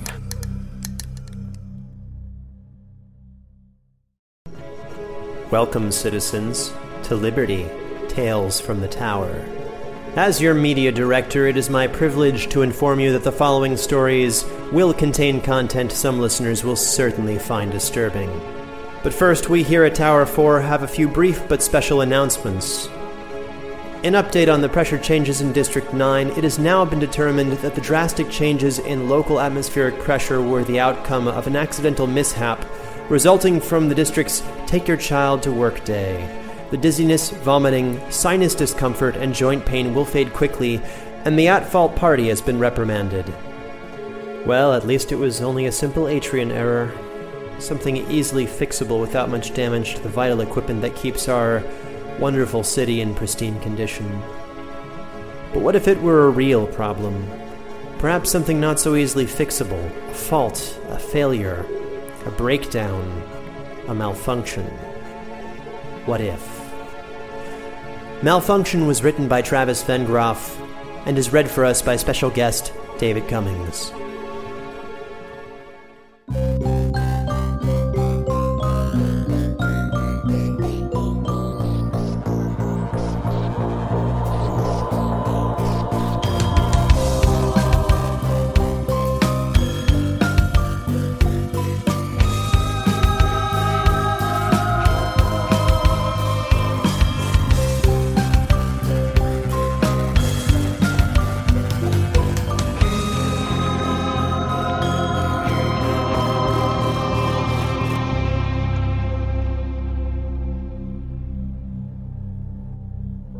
Government-sanctioned private investigator. Most citizens will romanticize the job. They'll tell you it's a role filled with great adventures, secretive spy-type work, or celebrity bodyguard detail. That's not the case, not normally. Typically, we look into minor infractions, marital infidelity, runaways, claims of intellectual theft. We get the boring, day-to-day things that the community orderlies don't have the time to look into. Issues not important enough to involve the CDF. In this specific instance, I was hired by 2 citizens in District 4. They were a couple that lived on the first floor of a 19-story habitation complex, and they suspected someone was spying on them. The systems on all their devices had been acting strangely, and one of the tamper fail-safes they'd installed, after they initially felt suspicious, had been tweaked. I met with the couple. They were fairly nice kids, young, friendly, good-looking, altogether model citizens. They gave me a nice bonus just because I accepted the job. Before you ask, it's not too atypical a practice, tipping. The couple had 2 of their own hypotheses, an old gossip down the hall, or perhaps a mystery voyeur hoping to see some skin. Either way, anyway, they didn't feel safe.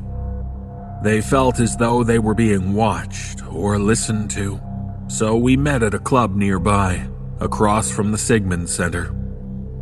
I told them to turn everything off before they left for work the next day, and that I'd start my investigation then. I'm not really much of a techie, but as a GSPI, I have access to tools that are smarter than me. I used the bonus money to buy a good analytics or diagnostics tool, and took the rest of the day off.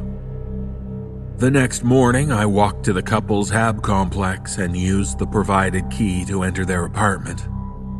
It was a nice place, all things considered, and it was clear to me that they put some time into cleaning the place before I arrived. While I appreciated the sentiment, I hoped that it wouldn't clue in the would-be snooper. Regardless, I got to work. Using a simple override tool I'd been issued, I enabled very specific functions of the devices I wanted to investigate. The technology allowed me to investigate without enabling the motion tracking, intranet, or audio-visual capabilities of the devices under scrutiny. I then used my new diagnostic toy to assess what was happening. Here's where it got weird. According to the diagnostic, some of the devices were still on, only in some sort of sleep mode. They weren't recording at that moment, at least I don't think they were. Apparently because certain algorithms were not being met. The diagnostic also explained the display lights that tell you when a device is on or off had been reprogrammed, and that the devices were never truly off. The smart devices in their bathroom, bedroom, and kitchen had also been recording and transmitting full-quality videos via short range to somewhere nearby. The videos, disguised as fragmented data, were stored locally and deleted after being transferred via intranet over time to avoid affecting HAB-wide bandwidth.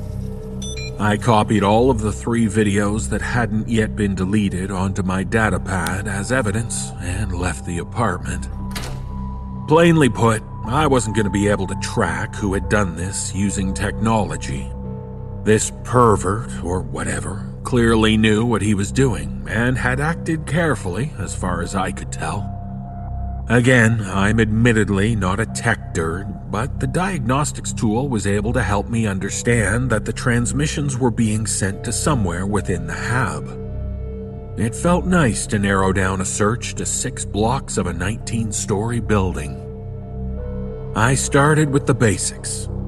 The pervert would probably be someone fairly close to the couple, at least within a few floors of them, so I spent much of the morning going door to door, posing as a utility and maintenance worker. I planned to ask anyone I saw if they'd seen anyone suspicious tampering with the doors or utility boxes, but since it was a work day, no one was home at any of the apartments I visited. So instead I ran diagnostics, just to make sure that no one had files that matched the same sizes and file names as the ones I'd downloaded. I discovered that my clients were not the only ones being watched. They were just one of the only ones aware that they were being watched. Every apartment I went inside seemed to have an eerily similar set of instances on their devices. Anything remotely smart was never truly turned off. That's when I noticed that the video files I'd saved earlier were missing.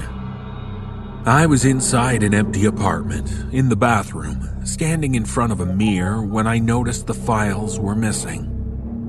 As if on cue, a little blue light on the mirror blinked on. The mirror was playing a fashion app, one that lets you augment what's being reflected in the mirror so consumers can see how various clothes will look on them. It just turned on, like it wanted me to know it was watching me. But the usual female voice meant to consult your fashion choice was mute.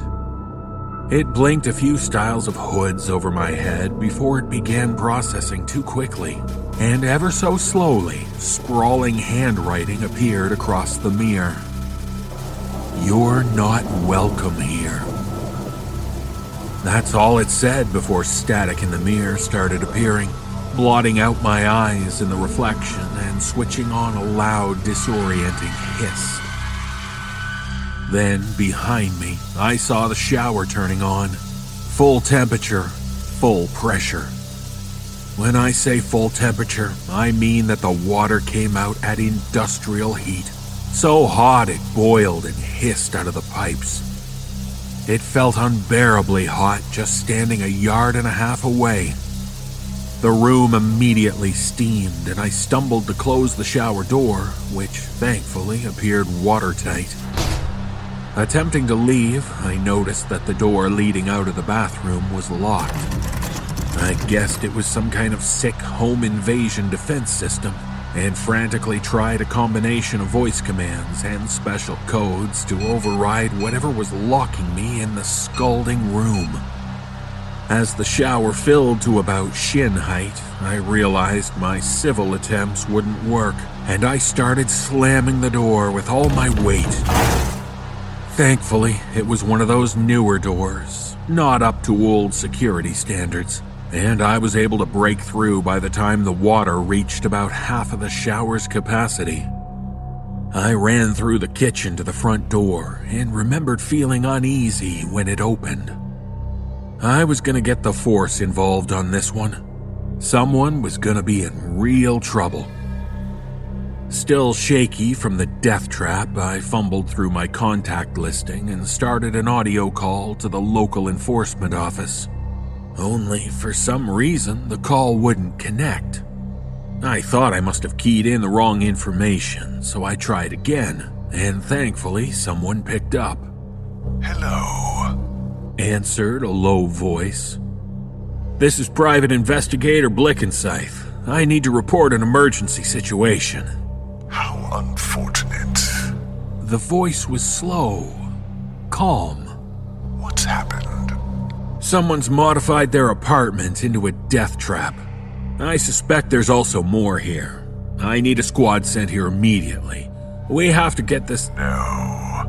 The voice caught me off guard, disrupted my thoughts. "No one's coming for you, Uriel. You're going to die there. Alone."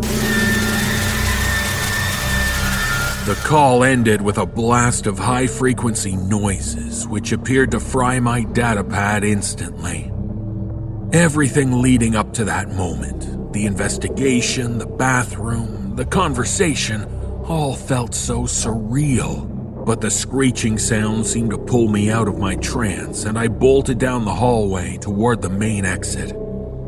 I was a mere 24 paces from the double doors when the security shutters closed with a heavy clang, blocking any hope of an easy escape. I immediately changed tactics and clumsily used my tools to get into the closest apartment.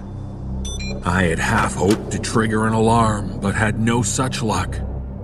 The real plan, though, was to get out through a window, since I was still on the first floor. But this also proved to be impossible. The glass was defense-grade, bulletproof, and thanks to the security measures in place, entirely unwilling to open. Switching tactics again, I turned to the main hollow wall of the hab and tried to trigger an emergency. To my horror, the emergency services were disabled.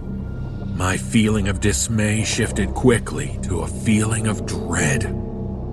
I rushed to pull up the blueprints in an attempt to find another way out of the building. I scanned the map for only a few seconds before the screen began to flash a display of blinding lights. I looked away, the pattern still burned into my retinas, turning just in time to make out the shape of someone behind me. That's the last thing I remember. Well, then I remember being here, in this interrogation room. I'm being entirely honest, officer, when I say that I'm unsure what triggered your arrival. So, it wasn't you that sent the message? No, I wasn't able to get anything out. What about the previous day? Your day off. Did you perhaps mention the case to a fellow PI? Someone who would notice your absence? PI work is competitive and thankless. You should try it out sometime. Then I suppose that concludes our interview. Great. You can send any follow-up questions to my apartment. I'm gonna need a few days of vacation after all this. You're not going anywhere, Uriel.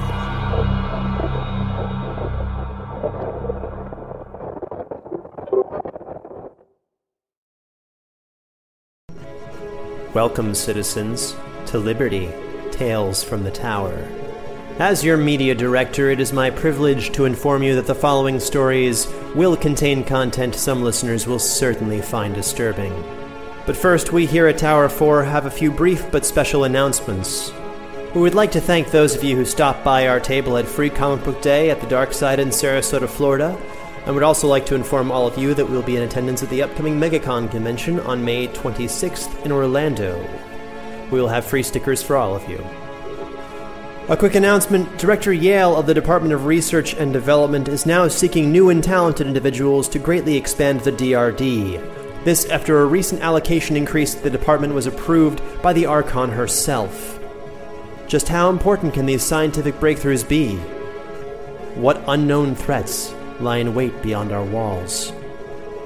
Genetic Markers was written by guest author Ben Thompson and read for us by Daniela Jones.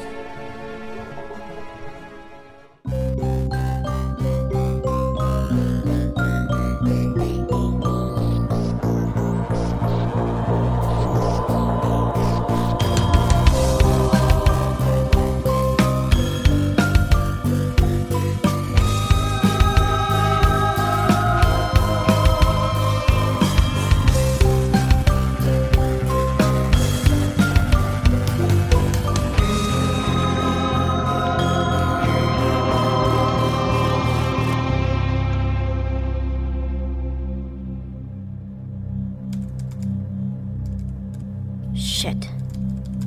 This can't be right. The world seemed to spin around me, pulling me down into an invisible vortex as I stared at the inexhaustible string of numbers plastered across my desk holographic display. In the darkness of this empty room, with only the soft glow of the display throwing light onto the stacks of manuals and empty meal canisters strewn about my workstation, I truly believed that for a moment I could almost hear my psyche being crushed, ever so much further into a twisted black ball of crippling anxiety and misery. Rubbing futilely at bloodshot eyes, I stared in unblinking gaze at the display, somehow trying to telepathically will the numbers into being correct through the sheer force of my barely contained frustration. That, too, was a failure. It was the 11th time I'd processed this sequence. I'd used 4 different programming languages, consulted a dozen colleagues, and scanned dozens of texts, manuals, and guides during the past 12 weeks. I slept on the floor underneath my workstation, ate meals at my desk, and hadn't seen the light of the sun for what seemed like days. This fucking project had cost me my boyfriend, my sanity, and now it was going to cost me my career. I was in the final year of apprenticeship for my master's mark, with only this vile string of meaningless text standing between me and a half-decent career in the Department of Research and Development. The other students who had come in at the same time as me had already earned their mark and moved on to more meaningful projects, yet here I remained doomed to toil away on data analysis that I was apparently too incompetent to decipher. Maybe I deserved to be relegated to the waste disposal division, where I'd undoubtedly spend my days monitoring the pressure levels for other people's shit. If I wasn't competent enough to complete a simple project like this, how could the Archon trust me with anything greater? It was supposed to be a simple analysis, nothing more. A couple months ago, a research team operating deep in the Archon Forsaken Waste had collected a few samples of water from an unattended fringe reservoir, and all I had to do was process the data from the samples, catalog any bacterial or microorganism specimens present, and compile a report on it. I'd project a timeline of 6 weeks when I presented it to the senior advisor, yet In practice, for some reason, this was an almost unsurmountable task. The data just never came back right. There was always something off about it. There were stories that the team who had performed the sampling had suffered a catastrophe during their excursion to the fringe, and that many of the people on the mission did not return. At first, I believed this to be a wild rumor, or possibly just my colleagues joking with me, but the more I looked at these numbers, the more I started to believe it to be true. I'd become obsessed with finding the truth, a quest that often distracted me from actually completing the work. But every lead I followed always ended up as a dead end. Cursing underneath my breath, I stretched out, flexing unused leg muscles as I rose from my station and dejectedly began the long, cold walk through the dark hallway that separated my bank of research cubes from the ominous office of the senior advisor. Dr. Albeck was there, as she seemingly always was, regardless of the time. The running joke among my colleagues was that she was a vampire. Through the glass window, I could see her sitting at her massive desk, hastily modifying a series of vastly intricate holographic displays. Even in a distracted state, she was so utterly terrifying that I froze in my tracks. I broke into a cold sweat almost immediately. I approached the large steel door, tried my best to collect myself, and knocked twice. She called for me to enter. Enter. I opened the heavy door to a large, cold office, spartanly decorated with scientific models and lit only by the incandescent holograms before her. The dim light threw eerie shadows on her face, highlighting every frown line into an ominous black scar. Behind her, a massive window offered a commanding view of the Atrian skyline. Towering buildings jutted up into the darkness of the night sky, looming into the distance like monstrous giants. She said nothing. She just fixed her iron gaze at me, her visage sending chills up my spine and making it hard for me to find my words. It still isn't working, I blurted, unable to contain my shame and frustration. Still, she said nothing. I don't even think she blinked. Regardless of what I try, the samples just aren't coming back with usable data. Everything is muddled, and I think the samples may have been corrupted. Dr. Albert curled her lip up in unconcealed disgust. Perhaps you just aren't capable of research, she said coldly before returning back to her ledger. My heart raced with panic. No, Senior Advisor, I'm truly trying everything. Originally, the samples came back with genetic markers indicating the water had been corrupted with excess amounts of human DNA. I had heard rumors that several members of this expedition did not return alive, but even assuming possible contamination from the scientists killed during the expedition, that would not account for the quantity or consistency of the markers in the sample.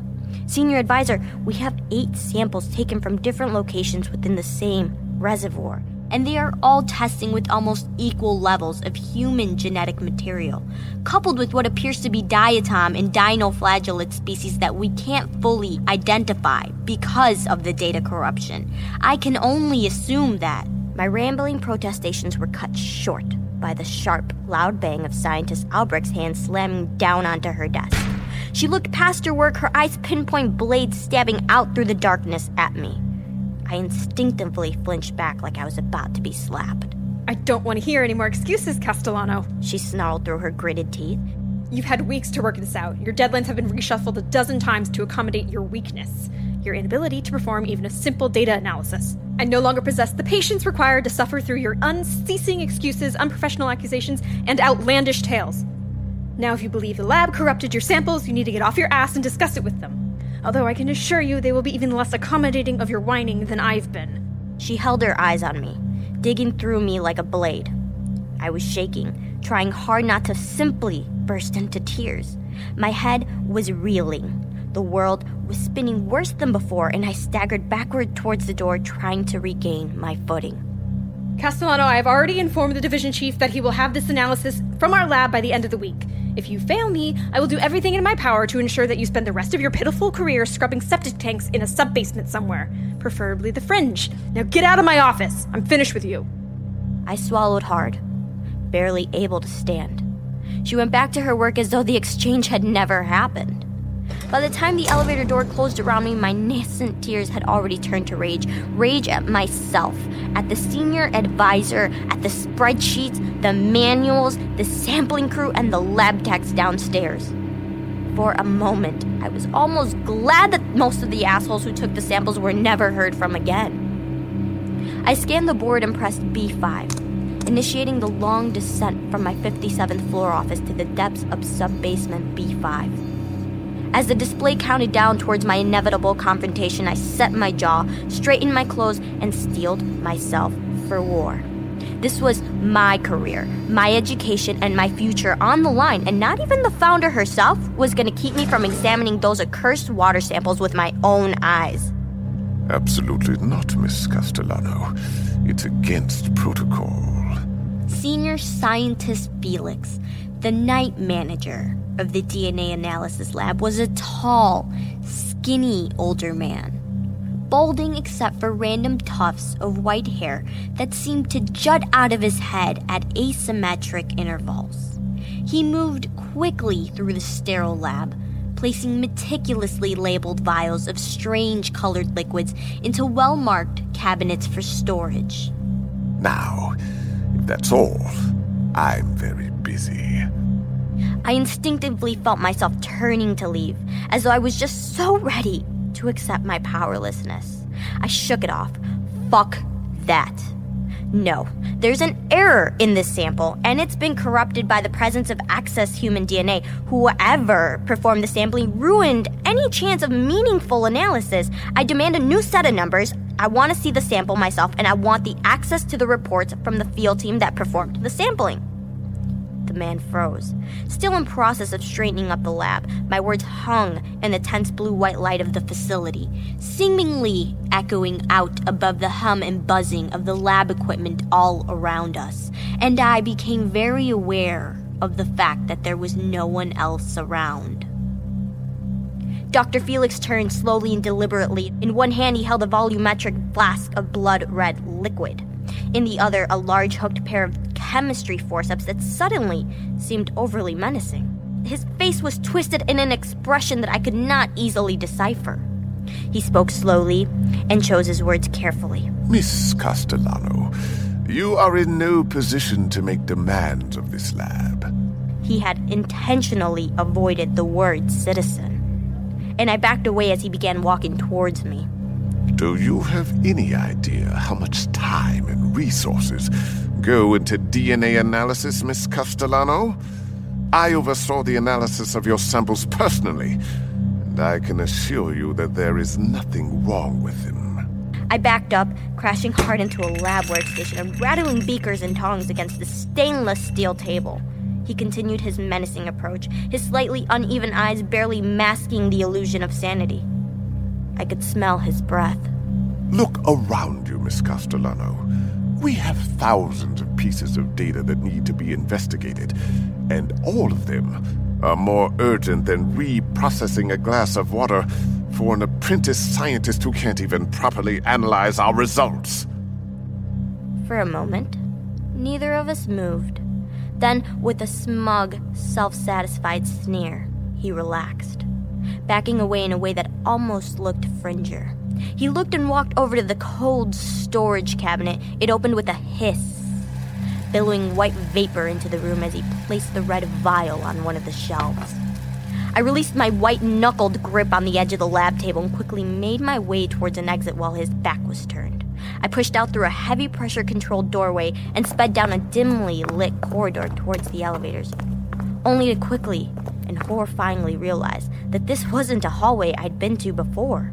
I quickly scanned the signage, trying to get my bearings, desperate to escape this miserable sub-basement. I froze when I saw it. An ordinary-looking security door labeled H2O sample storage. The lab had been officially closed for hours. My mark got me down here, but I knew that there was no way I would be able to get this door open without triggering some sort of alarm. I know it was probably not the wisest decision, but all I could think of was my advisor cackling sadistically as she banished me to a lifetime of misery. I wasn't going to let that happen. I had to know. I swiped my hand into the scanner and entered the room. I shut the door quietly behind me and turned to see a large, sterile laboratory storage room lined with glass refrigeration units containing thousands of water samples, each labeled with strings of numbers indicating the samples. Time was of the absolute essence. As I ran from case to case, fumbling through rows of jars in search of a sample I've never seen before in real life, I racked my brain trying to remember the seemingly random sequence of numbers that made up the file name of my data. Fuck! I've stared at this fucking file every single day for months and I can't remember what it's even called. What the fringe is wrong with me? I fucking deserve to be fired! Or arrested. Or I guess potentially murdered by the creepy night lab tech in the gloomy sub-basement. I was near the back of the water sample room when I heard the distinctive, terrifying sound of a mark being scanned by the reader on the other side of the door. An icy chill ran through my blood as the mechanisms in the door unlocked. I dove behind a cooling unit as the door burst open. I could hear Dr. Felix's voice. She's in here. I know it's her. We can't let her escape. 2 sets of footsteps hustled into the room, spreading out. I wiped the sweat from my face, closed my eyes, and took a deep breath. 876-234. Raw data decoupled. _ singletons removed. Version 4 final.sp. The file name that served as a permanent header on my vid monitor for the last weeks of my life was suddenly so clear that I could have told you the font size. I scanned the storage units as the footsteps came closer, counting silently through the numbers until I saw it, resting impossibly far on almost the other side of the room. 876-234. My hiding place was untenable. They would find me. I was going to be stopped just meters from a sample I knew would exonerate me.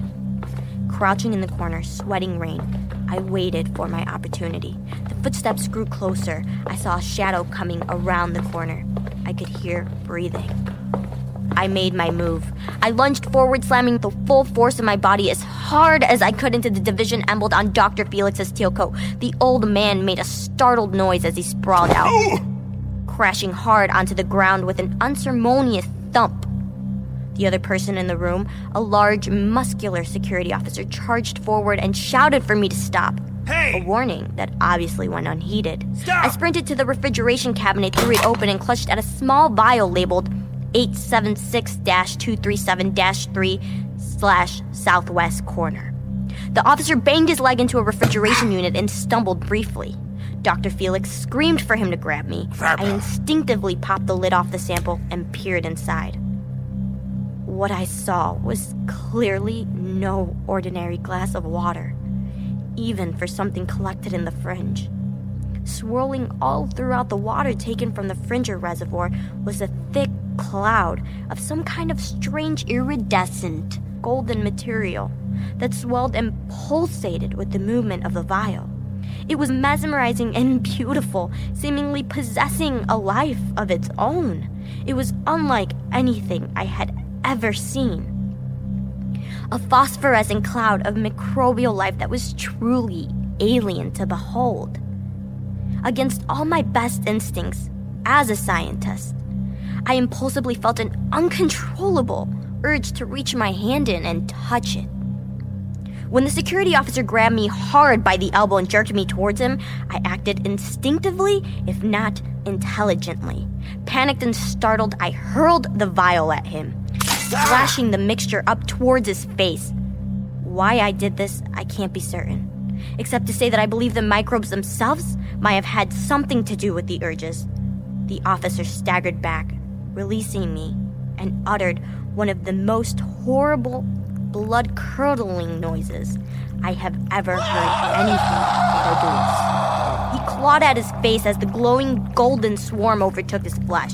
With the consistency of a thick oil, the glowing organism slowly coated his skin, filling into his eyes, mouth, and nose, spreading down through his tactical vest towards the rest of his body.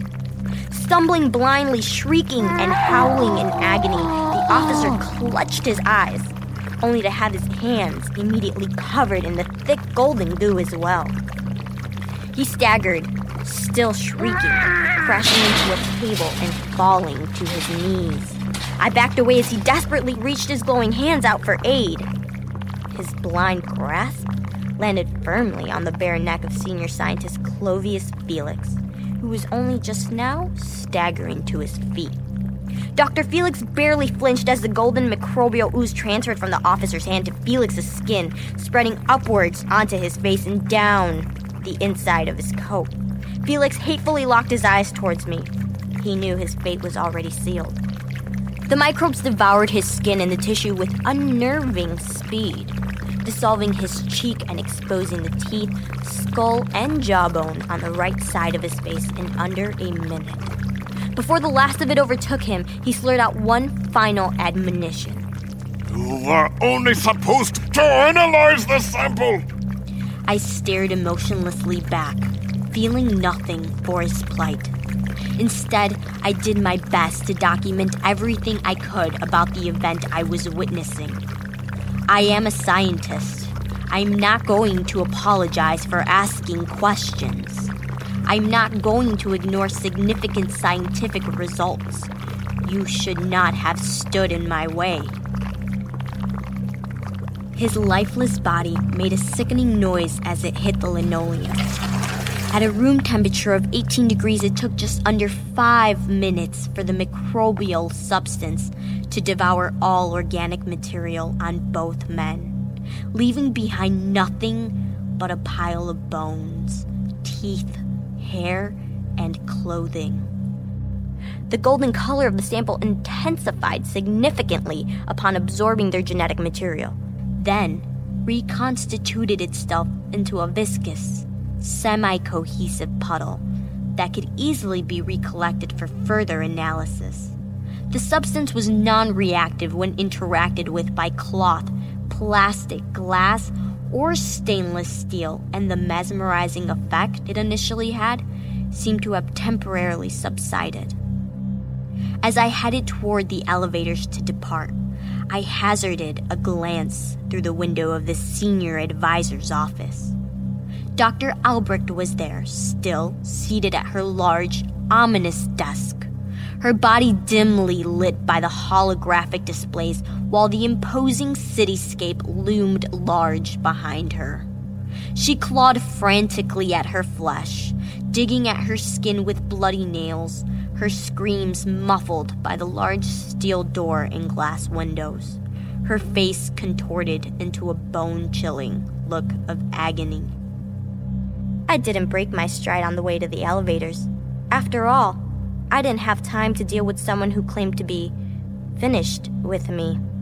No, I had an application to submit to the division chief and his staff, and I was very confident that this one was going to leave them speechless. Welcome, citizens, to Liberty, Tales from the Tower. As your media director, it is my privilege to inform you that the following stories will contain content some listeners will certainly find disturbing. But first, we here at Tower 4 have a few brief but special announcements. The writing for Critical Research Season 2 is nearing completion, and we look forward to recording soon. We have many new and returning voices to record, and will be welcoming new voices to our broadcast in the long term.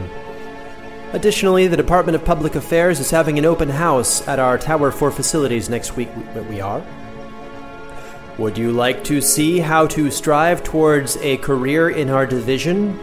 Come by during shifts 2 to 4 to take tours of our multitude of facilities. Please don't.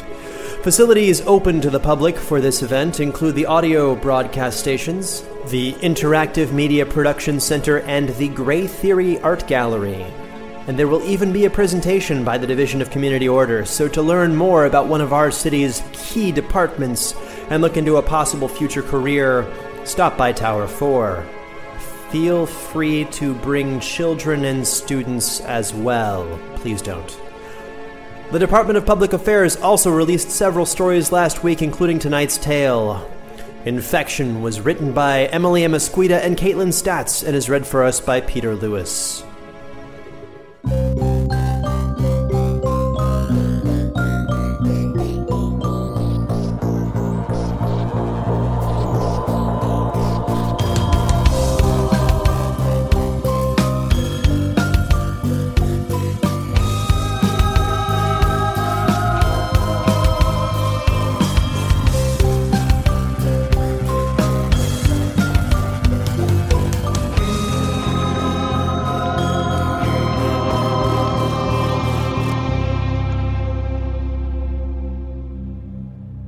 of the train announcer stirred me back to reality. We arrived at Station 10 in District 4. The drone of the normal, everyday routine can begin to blend together so easily.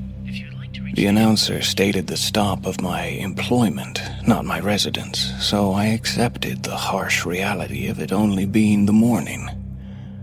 Flowing with the crowd, I wound my way back through the tired-eyed, bored, and normal faces of the first shift workers.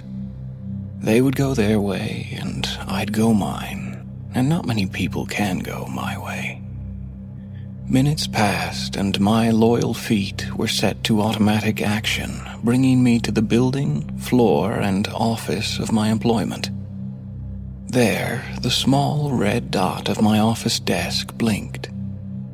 Typing in the passcode, I sifted through updates and texts as the audio message played. Dr. Ames, we have just prepared subject 85729 for study. Your team will be available anytime during shifts 1 and 2 for the sample extraction procedure. The preliminary files have been forwarded to your terminal. Please select an appropriate time for the procedure and submit it so that your team may prepare accordingly. It ended abruptly. No thank you or Reeve endures. I found the appropriate accompanying message on the terminal. Time slots of available, viable lab times were listed before me. I had already completed the preparatory work earlier in the week regarding this case and would only require an hour or so to reread what was needed, so I chose the earliest time slot, just 4 hours from the time I had heard the message. With a tap of my finger and a victorious beep, the terminal sent out the information to my team. Actually conducting research was honestly more exciting than flipping through placement applications all day. Sorting through files at the terminal, I opened the appropriate target. One of many files in the domain of my studies, subatrian biology and pathology. In my younger years, I had been so excited, so enthused to study the biology of fringers, those from beyond our wall. Now, years later, the novelty had worn off, and not just due to the fact that I'm not permitted to speak of my work. Tapping open the file, my mind split in two, one half taking in the information, the other half daydreaming about the nice waitress at the Sunset Cafe, who always left me extra sweet packets with my drinks. The file, a meal break, and several placement application reviews later, the time had come to physically prepare for the sample extraction procedure. The elevator took me down to the appropriate basement level where my lab uniform waited in the unmarked and squeaky locker. Sliding the coat on, I stepped through to the next room, taking this opportunity to scrub my hands and pull a fresh set of goggles and masks to my face. 2 of my assistant team were already in the procedure room with 2 RAD officers. My datapad update confirmed the visuals. The subject had already been sedated, and the procedure could begin shortly. My specific specialty is fringer biological abnormalities and pathologies. It is my work that is used as reference for those broadcasts and released descriptions of fringers that the public knows so well. All of that information without my name attached, of course. The information deemed fit for public release falls within the domain of the Department of Public Affairs and the protective gaze of the Archon. Having seen many fringers on my operating table, I am glad to have the Archon watching over me, watching over Atreus. Before me now slept another such detestable subject, and with my team awaiting, I flung the door open and approached. Subject 85729 is sedated and restrained, Dr. Ames. It was the small, squeaky voice of the new assistant, lacking any confidence or bravado. I nodded to him and to the more seasoned assisting nurse. Thank you. Prepare the first needle. I was curt, but I still had things to do. I took up my datapad and began my visual inspection of exterior abnormalities. Subject 85729 exhibits several external physiological abnormalities. ink has been injected into the skin on both the left buccal and upper abdominal areas. These will be photographed following the skin's removal and cross-referenced with other subdermal inkings from previous subjects. The subject is missing its left thumb and the large toe of the left foot. While scarring from physical injury is common across the body, a particularly distinct pattern of scars is present on the cranial frontal region and stretches down the nasal bridge. This will also be cross-referenced. The left leg below the knee shows significant bloating with predominant veins and arteries.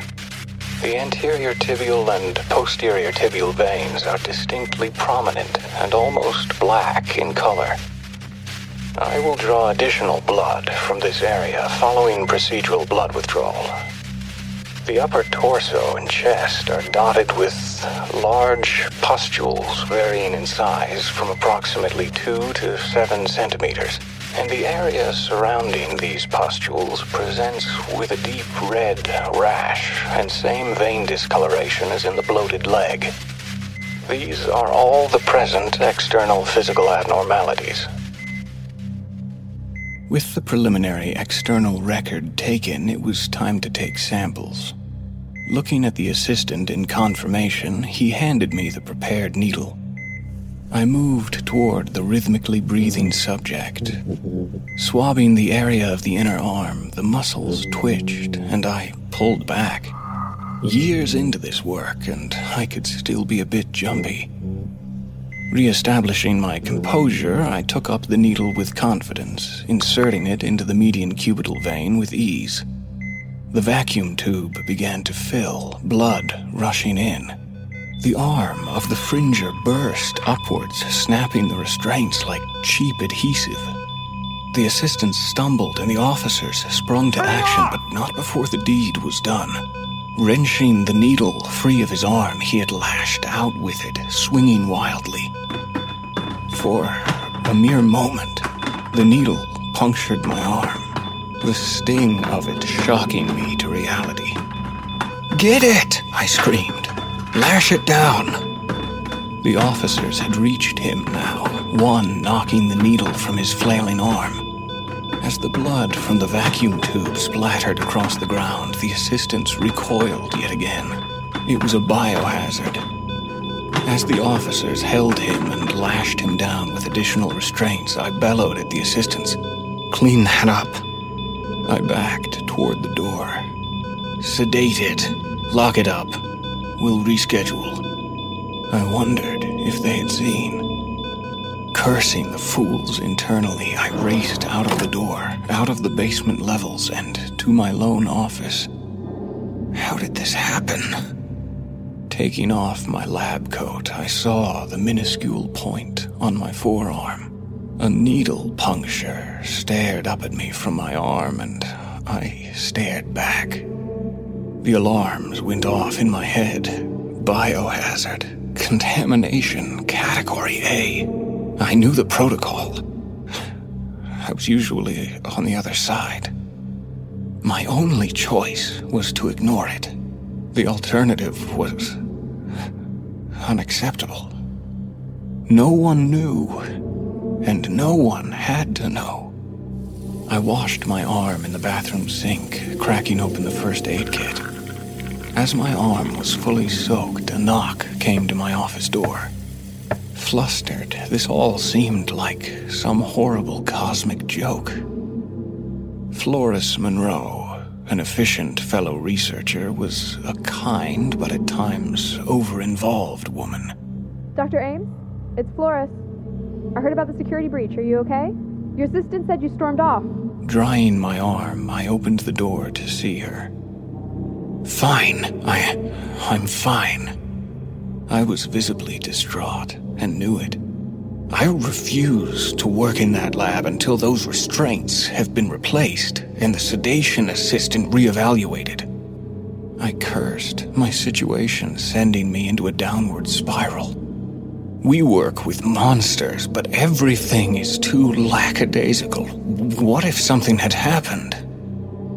She stared at me, perplexed, unsure of how to react to my rather unprofessional rant. Given the circumstances, I'm sure Dr. Hayes would understand if the subject study was postponed a few days. Perhaps take some time to write up the incident report and then go home for the day. She attempted to be helpful. Incident report. Yes, that sounds like an excellent idea. Thank you, and may the Archon watch over you. May the Archon watch over you too. I nodded and shut the door. Within minutes, I had hastily typed the incident report, my torrent of anger in its words, but with no mention of my wound. Once it was sent, I left for my apartment. Broadcasts, a nice meal. I tried anything to get my mind off my wound. The slow, dull ache in my arm was a consistent, pestering reminder. I had taken medication, but I didn't know what I had been exposed to. To find out, I would need to finish my study of the subject, but to get medication, I would need to report the incident, and I knew what happened to those infected. I took a long, hot shower. The steaming water relaxed my mind, and the dull pain in my arm seemed to fade, but only slightly. As the haze of the shower cleared, and I stood before my mirror, I let my gaze fall in horror to the mark on my arm. Dull, pulsing pain returned to me as I stared down. In an unclear radius, the minuscule puncture had expanded into a splotch of purpling flesh and blackening veins. My breathing grew rapid, and I felt myself beginning to panic. What? Nothing should progress so quickly. Pacing my bathroom, I thought logically about my predicament. I had access to the subject who had infected me, and could, therefore, find out what ailed me and find a way to fix it. I thought diligently on how I could create a fix for my problem without informing others of my contamination. The building was well known to be heavily guarded, those not on shift being turned away from even retrieving forgotten data pads during unauthorized times. So, I set my sights on finding my solution tomorrow. Downing some medication, I retreated to my bed, the exhaustion of the day washing over me. Upon waking, the world was different.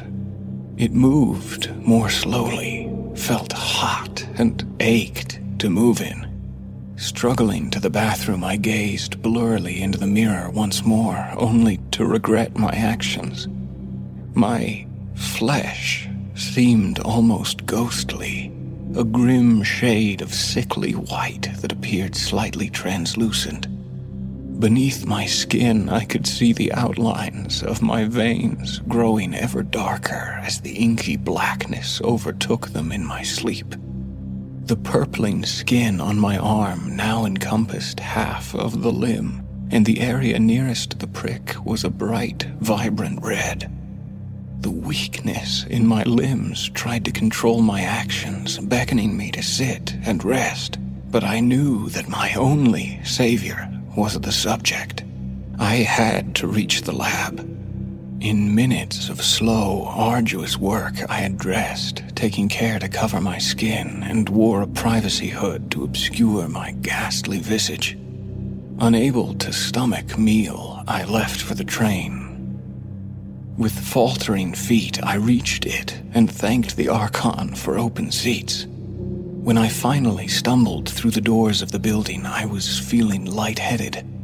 I pushed through, trying to ignore the signs of fatigue my body was sending me. Turning a corner, I ran into Dr. Hayes. Dr. Ames? Dr. Sabina Hayes was not only the lead of the division, but an actual polite and attentive boss. Acacius, you don't look well. I had never come to work ill before, and with Dr. Hayes' observant nature, she would certainly have recognized this. She looked confused and particularly curious. You look rather unusual. She brought herself back to the present, seeming lost in thought. Regardless, you should speak with your assistants. Your subject from yesterday was deemed unviable for study following its recent outbursts. All attempts to utilize standard sedation procedures failed, and the subject expired.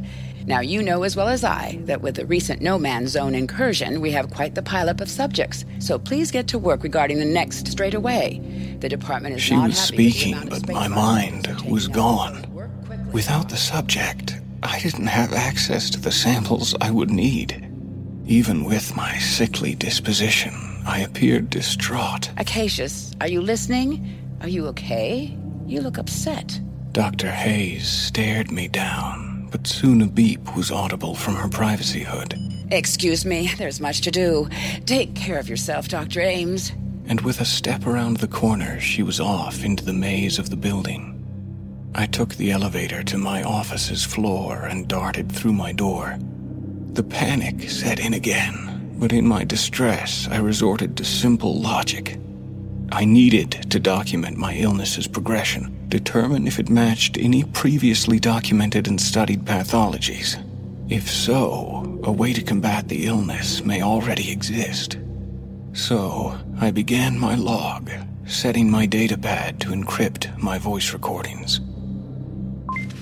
Hour 9, 30 hours after incident. The puncture wound is located on the ventral side of my left forearm. As of this time, the area directly around the affected area, in a diameter of about 10 centimeters, is now a vibrant red, sore to the touch and swelling. The whole left arm is now presenting with purple discoloration. Flesh across the body not affected by these direct discolorations is paling, and prominent veins are appearing to discolor black. Hour 10, 31 hours after incident. The purpling discoloration of the left arm has spread a centimeter up into the shoulder. The arm feels sore, more so around the red puncture point circle. While nauseous, I am beginning to feel hungry. To stave off the lightheadedness and feeling of muscle fatigue, I have been resting on the sofa in the office.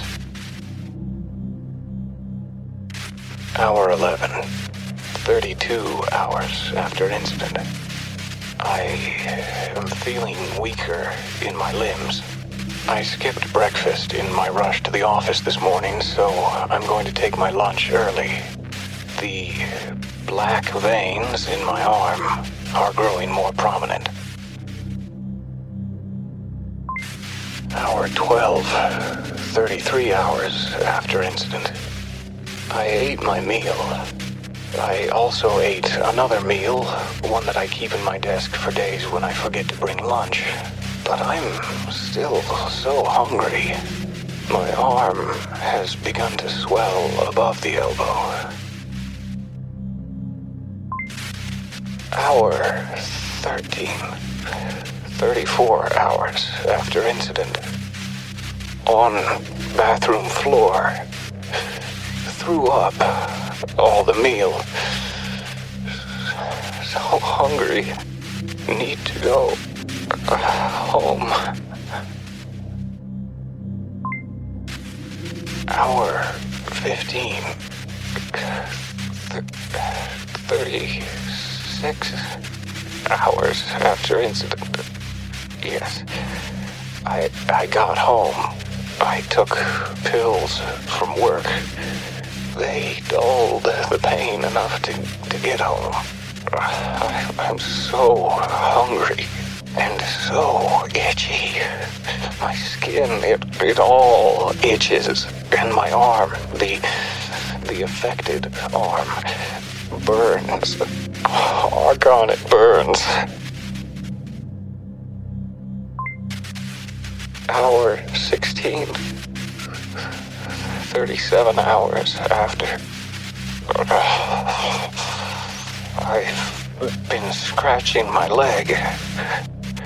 The itching doesn't stop. I can't look anymore.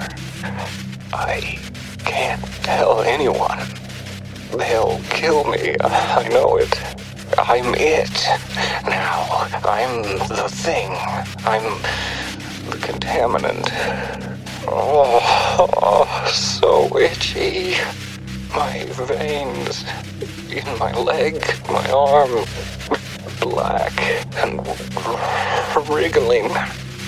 That monster gave me something. The veins are traveling through my body, moving, detached. Are they even veins?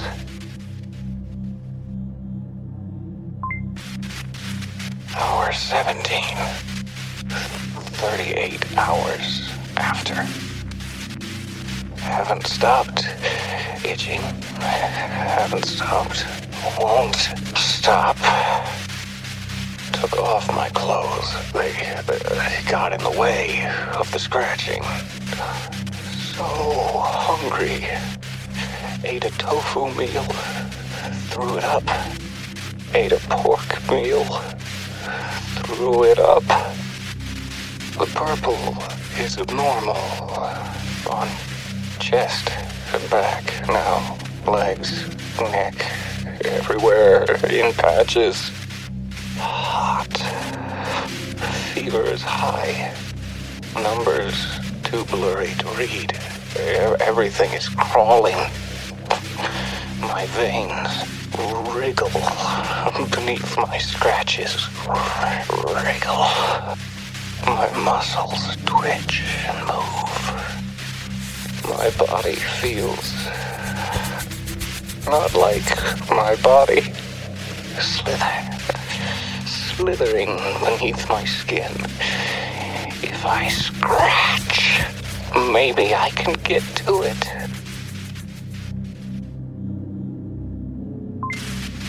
Hour 18. 30-something hours.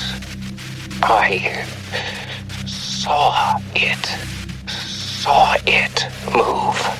Not just feel. Saw. It is wriggling and twisting within me.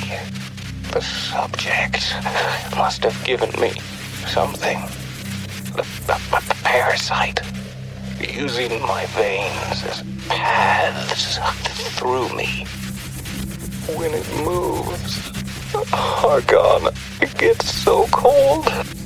Everything hot, but where it's been. So itchy where it is.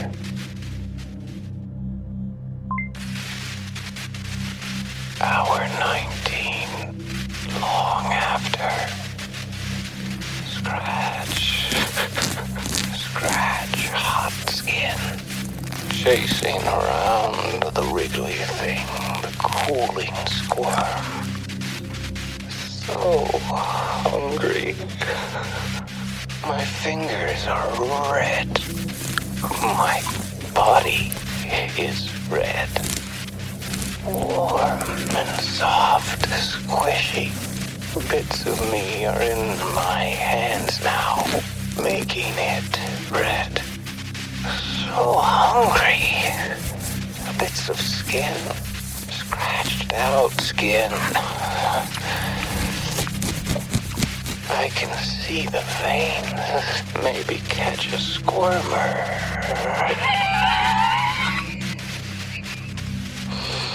Bits of skin. So hungry. Meal makes me nauseous. Meal makes me nauseous.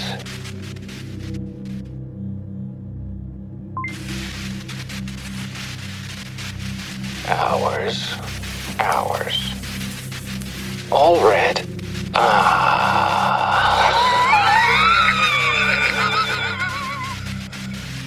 Less hungry. I know what the squirmer wants. A bit of itchy leg, a bit of itchy arm. Savory. So savory. So warm. The squirmer is everywhere. Still hungry. to scratch. The recording ended there. The data pad left alone and blinking on the reddened floor of the bathroom. An outsider to my own body, I watched as it consumed pieces of flesh stripped from scratching from my legs, torso, and arms. The twitching muscles, which had before seemed so subtle, now controlled my actions completely. A glance at the mirror resigned my trapped mind to horror. I was unsure of how long I had actually been home, ripping myself apart. The skin I had noted as being pale as canvas was now a splatter of purple and red, gashes in the canvas missing and oozing. The eyes looking back at me in the mirror were not my own. The sclera was murky red, and the once blue iris turned black, and it wriggled. That uncontrolled glimpse informed me of my loss. I let go. It consumed and scratched, and I let it. I had trapped myself within my body as a prisoner of the contamination. But my body jumped as the door to my apartment swung open. Great behemoths of dark shadow crashing in and restraining my thrashing feral body. Hope returned to my mind, all that was left of me.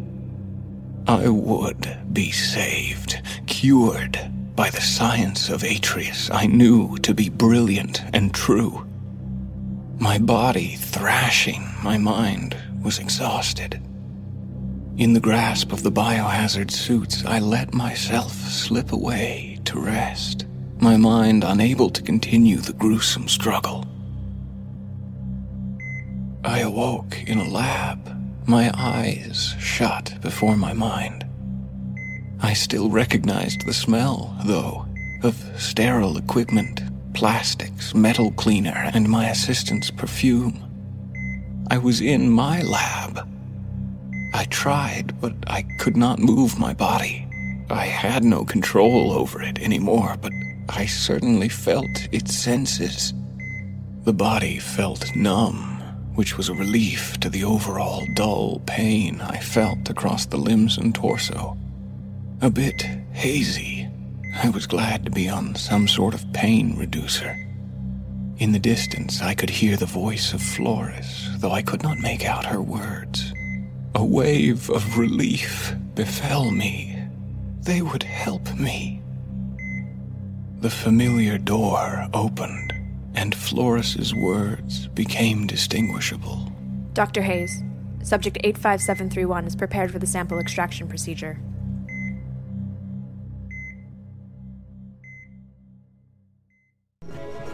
Welcome, citizens, to Liberty, Tales from the Tower. As your media director, it is my privilege to inform you that the following stories will contain content some listeners will certainly find disturbing. But first, we here at Tower 4 have a few brief but special announcements. We begin by informing you that Season 1 of Tales from the Tower is reaching its conclusion. With just one more story remaining, after tonight's tale of course, we're going to begin our much-needed mid-season break. Originally, Tales from the Tower was only planned and written out to be 3 episodic stories worth of content. However, after receiving positive feedback from so many of you, and also with the arrival of a number of story submissions from our beloved listeners, the broadcasts have continued well beyond their intended timeline. Thank you all for making this production possible. Speaking of which, tonight's story, Heavy Heart, was written by a dedicated listener and guest author, Sean Francis, and is read for us by both Sean Francis himself and special guest Lonnie Manella. So, what is the story behind this story? Apparently, Citizen Francis, working in data archival, came across a series of old audio logs while doing a final scrub on some old data pads. Since these logs, being literally hundreds of years old, no longer qualify for informational security, we see no problem in presenting them here. So let us share in the discoveries of our ancestors and learn what it was like to work in the mining subdivision in the year 172.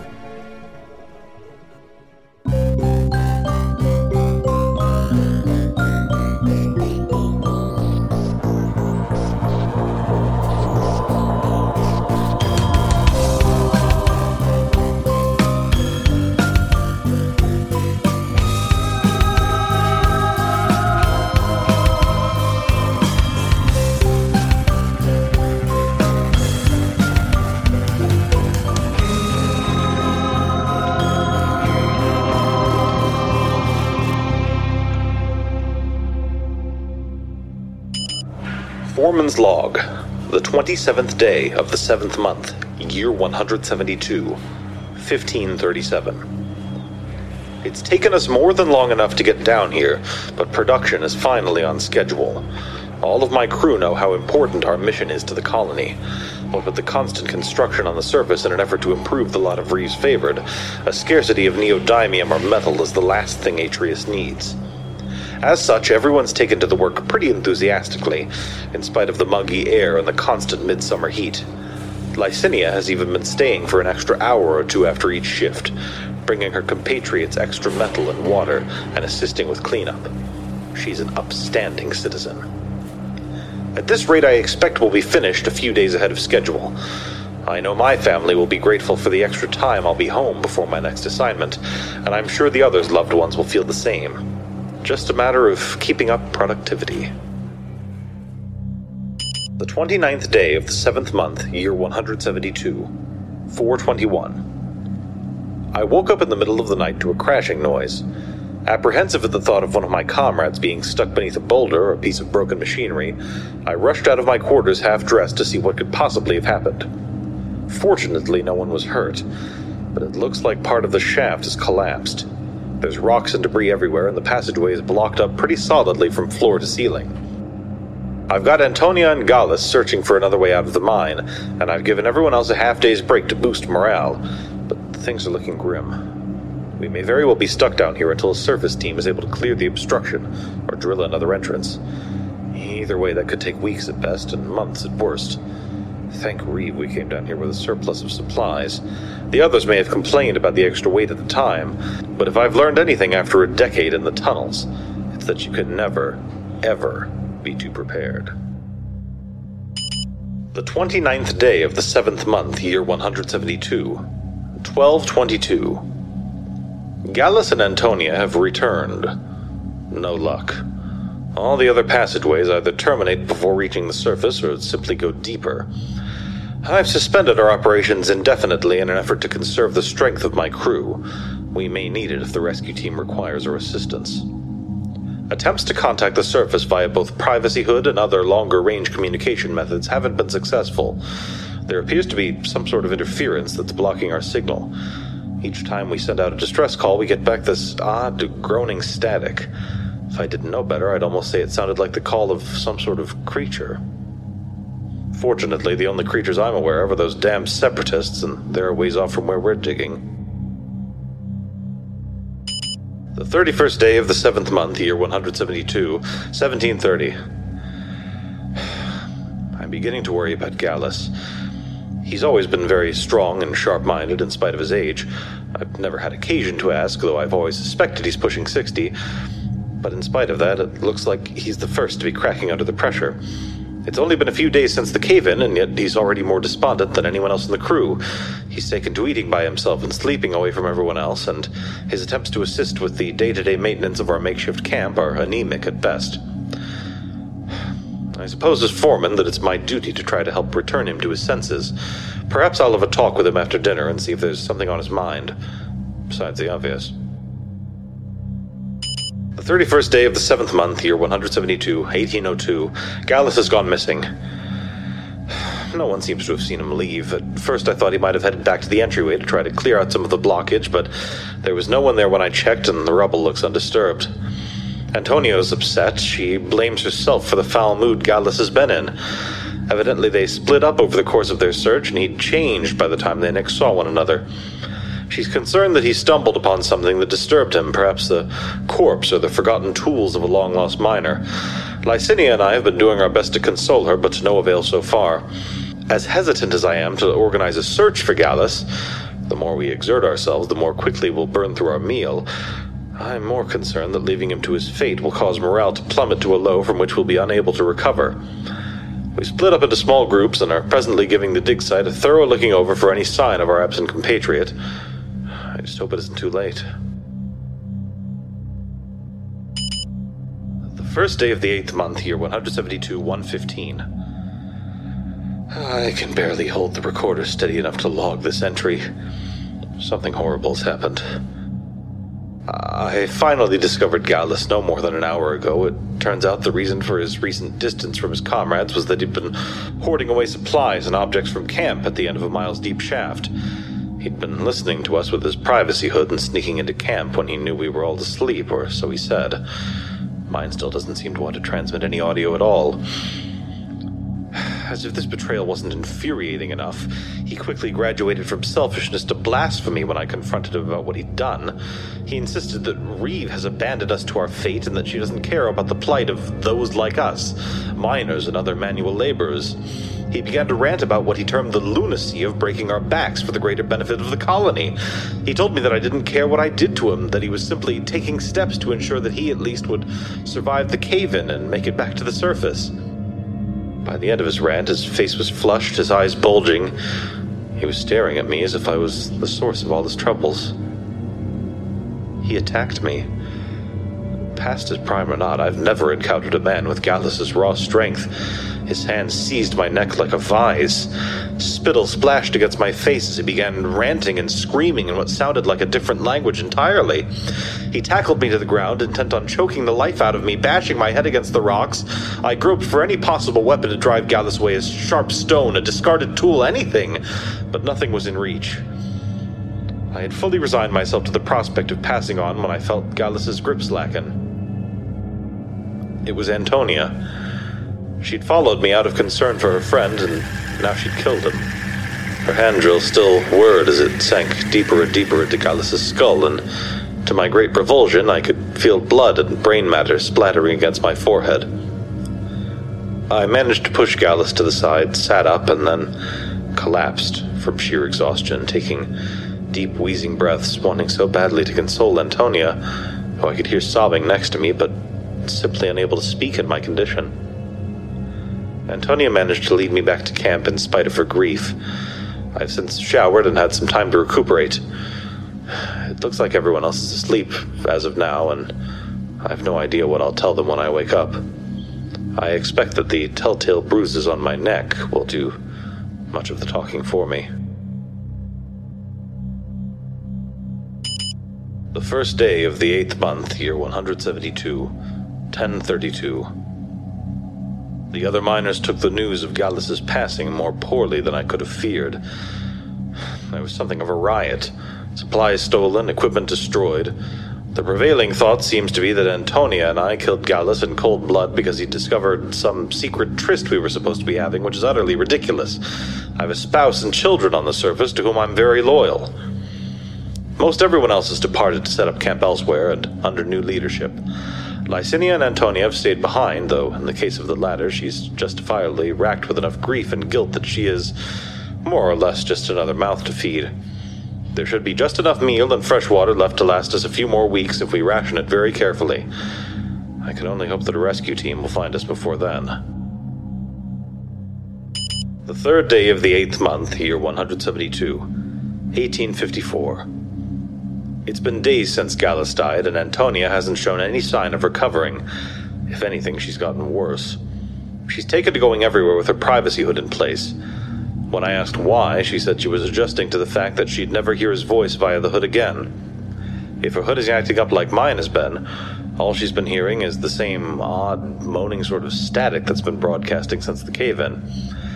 Listening to that all day would just about cause me to lose my sanity, but I suppose that in her current mental state, it must not be bothering her all that much. Thank the Archon Lycinia is doing all right. when we get out of here, I'm giving her a vacation. She's been keeping an inventory of our remaining supplies by hand, since much of our technology seems to be malfunctioning, and frankly, she's been doing a better job of taking care of Antonia than I have. At least Licinia can get her to eat. I thought I heard some scratching coming from behind one of the walls earlier today. Assuming that it must have been one of our rescuers, I banged against the wall and shouted out our location, but the noise stopped soon after. Maybe it was just the shifting of sediment, or perhaps into the cave-in. I've been a little depressed ever since. The third day of the 8th month, year 172, 3148. A few hours ago, I was once again awoken by a loud noise, one that sounded less like another cave-in and more like some sort of scuffling or struggling. At the center of camp, I discovered that Licinia had been attacked. She's fine, fortunately, aside from a black eye and a rather nasty cut on her cheek that'll require some stitches. What's more disturbing is that it was Antonia who attacked her.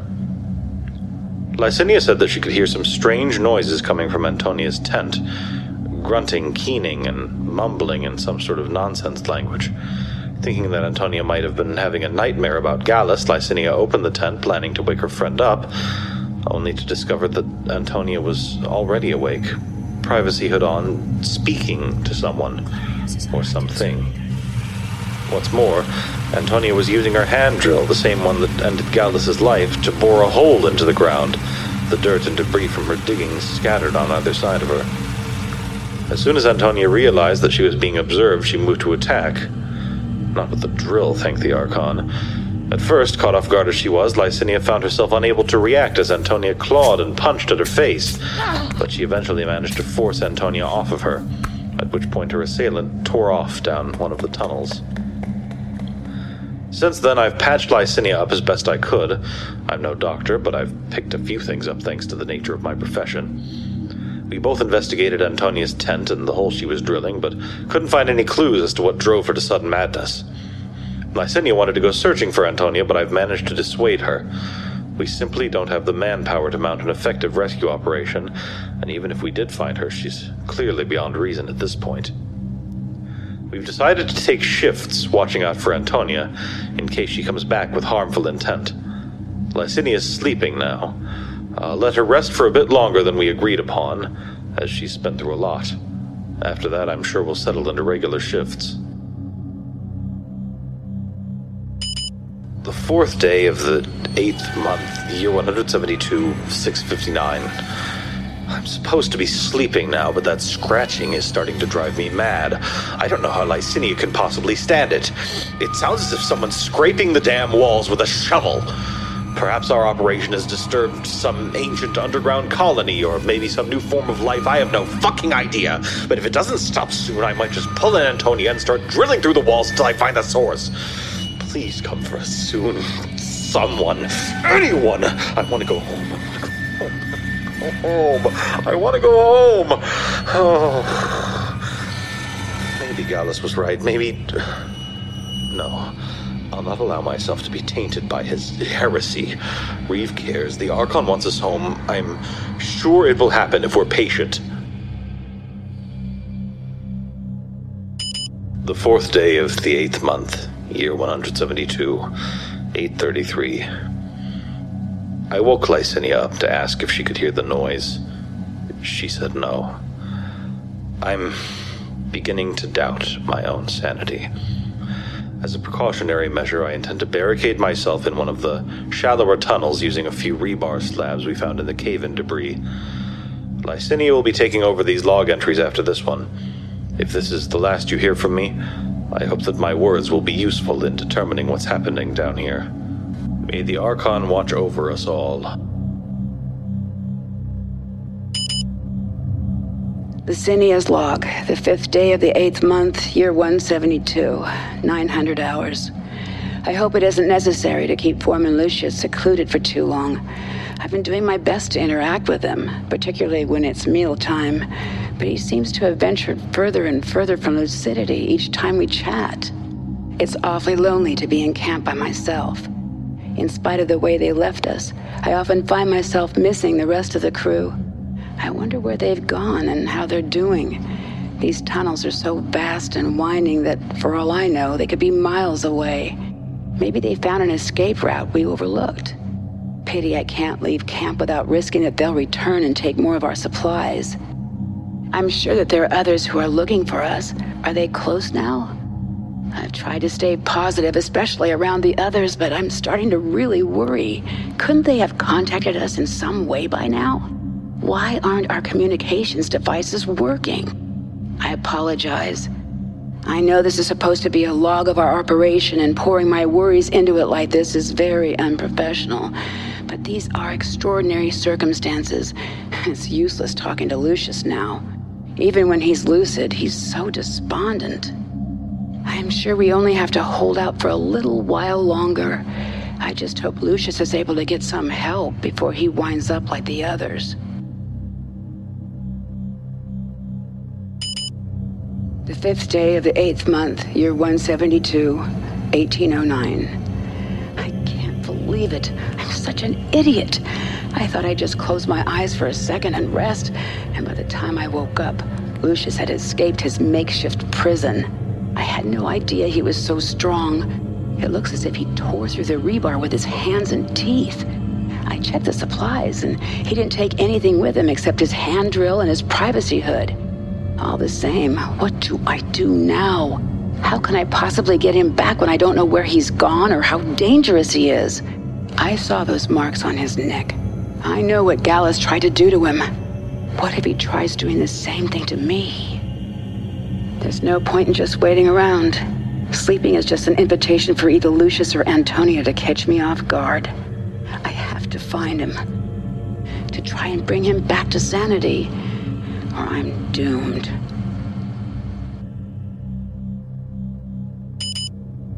The 5th day of the 8th month, year 172, 2801. I found Antonia and Lucius and the other campers. They're all dead. I'm only writing this to get it all out of my mind, to keep myself from vomiting or having some sort of fit. I have to empty my mind of it so I can keep going. Okay. I decided to leave camp to search for Lucius. He left behind a trail of heavy boot prints for me to follow, so it wasn't very hard. It was about 10 minutes into the search that I discovered the first corpse. One of the miners, his neck broken, his body strewn across the ground like a discarded doll. That alone made me want to return to the relative safety of camp, but I pressed on. Like I said earlier, leaving Lucius and Antonia to their own devices could potentially have been the same as suicide. I found 2 more bodies before finally coming across the other camp. Everyone had been killed. Most by hand, some by drill. Supplies had been left untouched. I can't get the images out of my mind. So much death. Why is this happening? They were all upstanding citizens, driven to the brink by extraordinary circumstances. What did they do to deserve a fate like this? Lucius wasn't far beyond the camp. I found him just as he finished murdering Antonia. He'd smashed her head against the ground, just as Gallus tried to do to him. I begged and pleaded with him for a brief moment, but he had already started toward me, his privacy hood on and set to opaque, his expression inscrutable.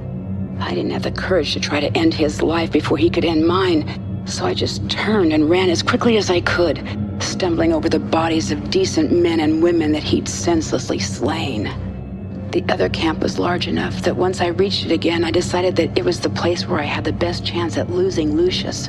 I ducked behind a piece of heavy machinery and waited, doing my best to quiet my breathing, even as my lungs burned for air. I didn't notice the loose power cords a few feet away until it was too late. Lucius, close behind me, stepped on them and just fried. I can't think of a more apt way to describe what happened to his body. Even though everyone's gone, so at least there's no one left who can try to kill me, I'm still worried. Lucius and Antonia started to change after they saw Gallus die. Now I've seen Lucius die. Does that mean I'm next? Am I doomed to insanity, just like them?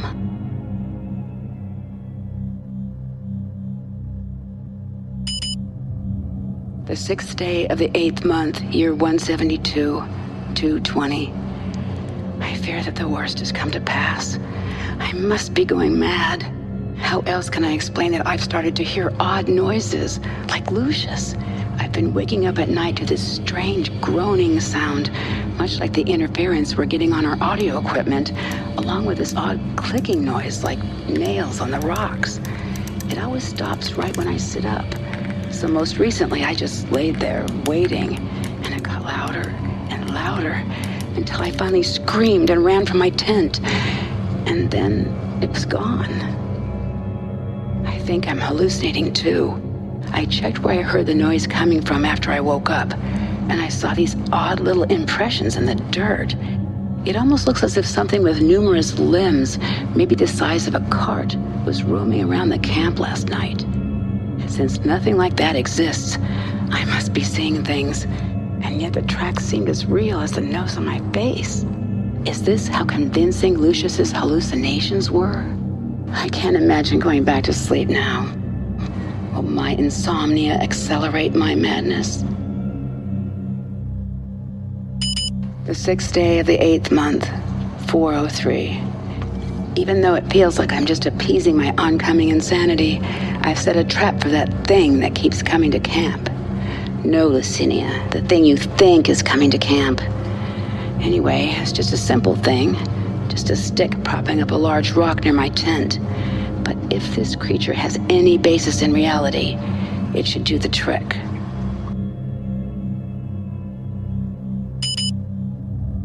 The 6th day of the 8th month of the year 172, 5:50. It's real. I must have dozed off again shortly after my previous entry because I woke up to the sound of the rock slamming down onto the dirt. I scrambled out of my tent as quickly as I could, and I saw it. Some kind of multi-legged monster. Its tough hide smooth like obsidian, its mandibles clacking uselessly together as it lay dying beneath the stone that had crushed its thorax. Attached to its abdomen is some sort of long tube with fluid and ichor leaking out. What the fuck is this thing? If it were to tuck in its legs, it would look like nothing more than an especially shiny rock. Are there more of them? Is this what's been driving everyone crazy? I've sealed off the entryway into the other camp as a precaution. I've also burned the carcass of the thing. I hope it's enough. The 10th day of the 8th month, year 172, 1407. I'm writing this from a hospital bed, thank Reeve. A team finally arrived to rescue me shortly after I killed that creature. I was concerned at first that I'd suffer consequences for what happened in the mine, but a very nice man with official identification came to my room yesterday and told me that I'm to be commended and offered a lifetime supply of meal and new accommodations, so long as I never speak of what happened down there to anyone. I don't like the idea of the past few weeks' events being hidden away, but I think I'm going to accept his offer. I saw in Lucius's log that he wanted to give me a vacation when we all escaped, and I guess that, in a way, he has.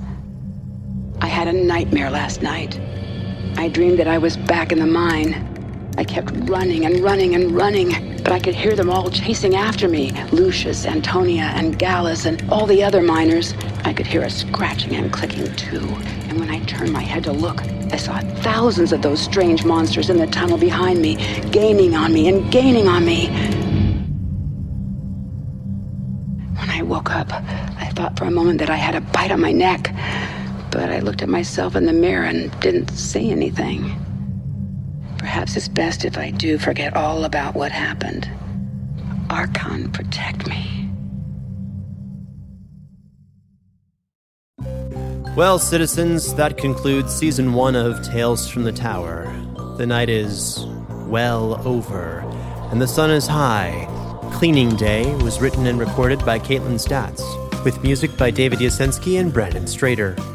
We hope that you've enjoyed our inaugural season, and if you enjoyed it, we would welcome you to let our producers know by writing a short review on iTunes.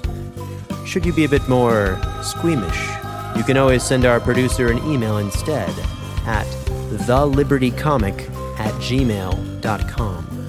Broadcasts from Tower 4 will be taking a break for the next 3 months to accommodate the completion of Critical Research Season 2. We look forward to the exciting return on October 4th, just in time for New York Comic-Con. If you find yourself needing more dramatic horror to fill your lonely nights before then we must highly recommend a broadcast called the No Sleep Horror Podcast. Tales that will not only frighten, but are also guaranteed to disturb as well. You might even recognize some of the talented voices you'll hear on their show. Well, my shift has come to an end. Next up, we have the morning news with Oriella Stolo. Oriella? Welcome, citizens. This is Oriella Stolo with AB3, and thank you for listening to all the Atreus Lifetime news you need to know. The time is 12:20, and third shift workers should be moving along at a sky's pace to relieve our tired second shift fellows. A quick recap on yesterday's news. The Archon speech last night on the advancements of our northern and western security towers was captivatingly inspirational. The great turnout at Liberty Square was treated to a concert from the 8th Tower Quartet following the Archon's rousing broadcast. Archon Reeve ended by stating that the northern and western security advancements are only a small step towards a better and more resilient Atreus.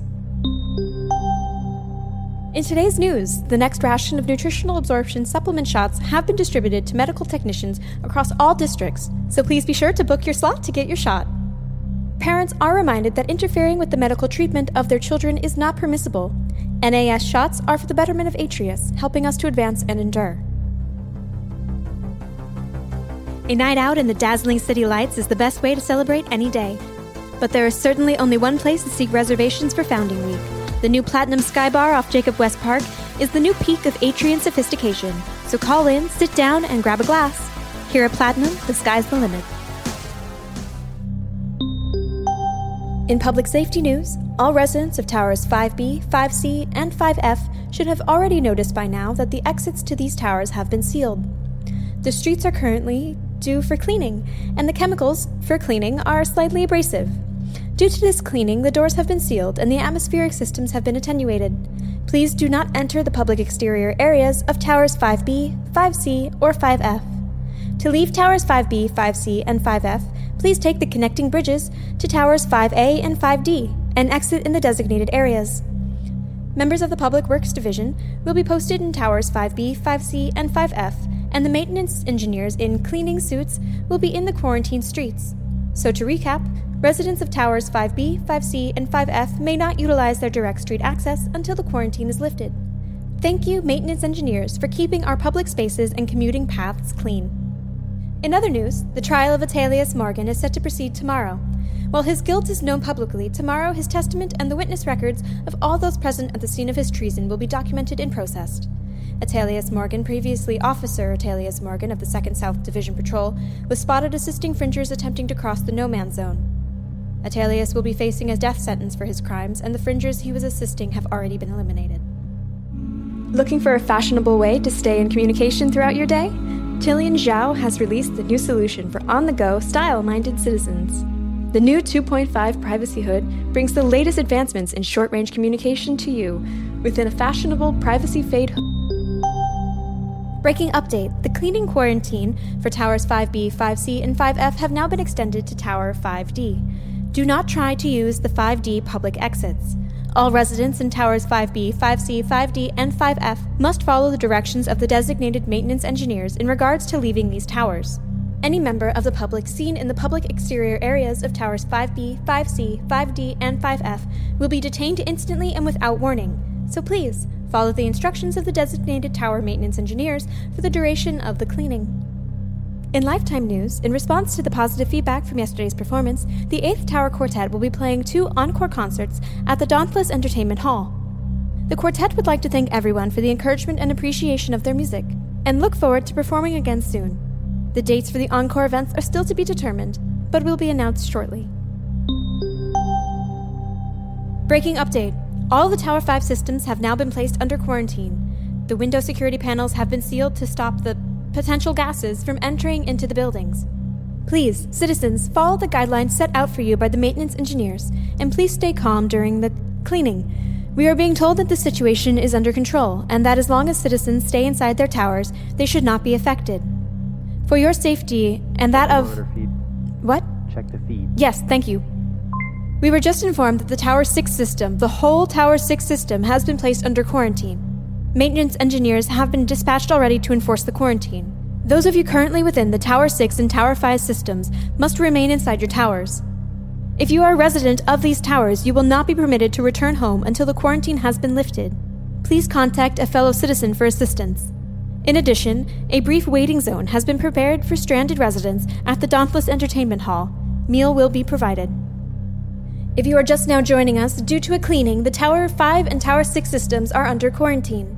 Eyewitnesses have just reported to us that the maintenance engineers have been spotted on the ground floor of these tower systems outside, setting up roadblocks and sealing off all entrances and exits to surround these tower systems. We have been told that no other systems should be affected and that the cleaning is under control. Please listen to any maintenance engineers and keep safe, citizens. We would now like to take some callers about this current cleaning. Online, we have Ignatius. Ignatius? Hello. I'd just like to say to everyone like myself who's been unable to reach their home due to the current quarantine that the current resting area set up for us over at the Dauntless Entertainment Hall has been wonderful. My children and I have been spending more time here since we can't return to our tower, and it's the first time that we've met some of our fantastic neighbors. Well, that is certainly nice to hear, Ignatius. For those listening, if you are unable to return home, a space will be provided for you at the Dauntless Entertainment Hall until the quarantine is lifted. Our next caller is Verinia. Verinia?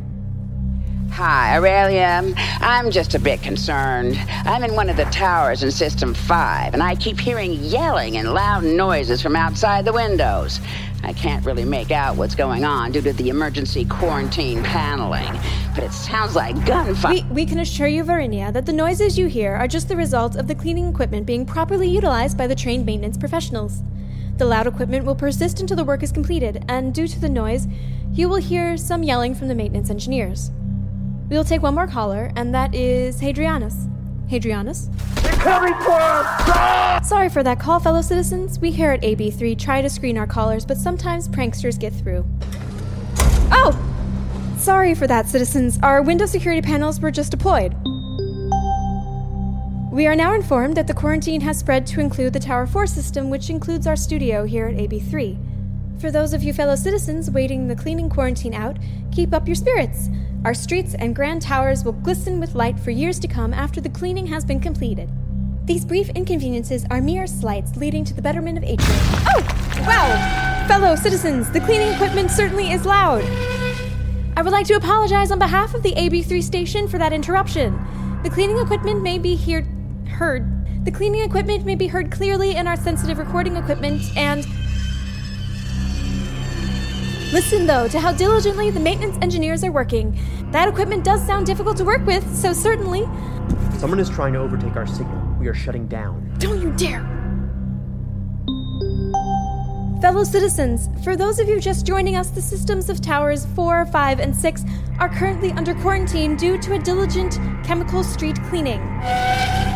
Please, citizens, the situation is under control, but it is a dangerous process being undertaken by trained professionals. Please listen to our maintenance engineer. Cleaning will commence. Cleaning will be completed. Optimization underway. My apologies, citizens. Someone here at AB3 Station is playing a prank. As I was saying, please listen to our maintenance engineers and follow their directions to better ensure the quick and safe completion of the cleaning process. We can't endure... What is that? How did it get in here? Oh, what are you, little guy? Are you a piece of cleaning equipment? Aurelia, get away from that thing.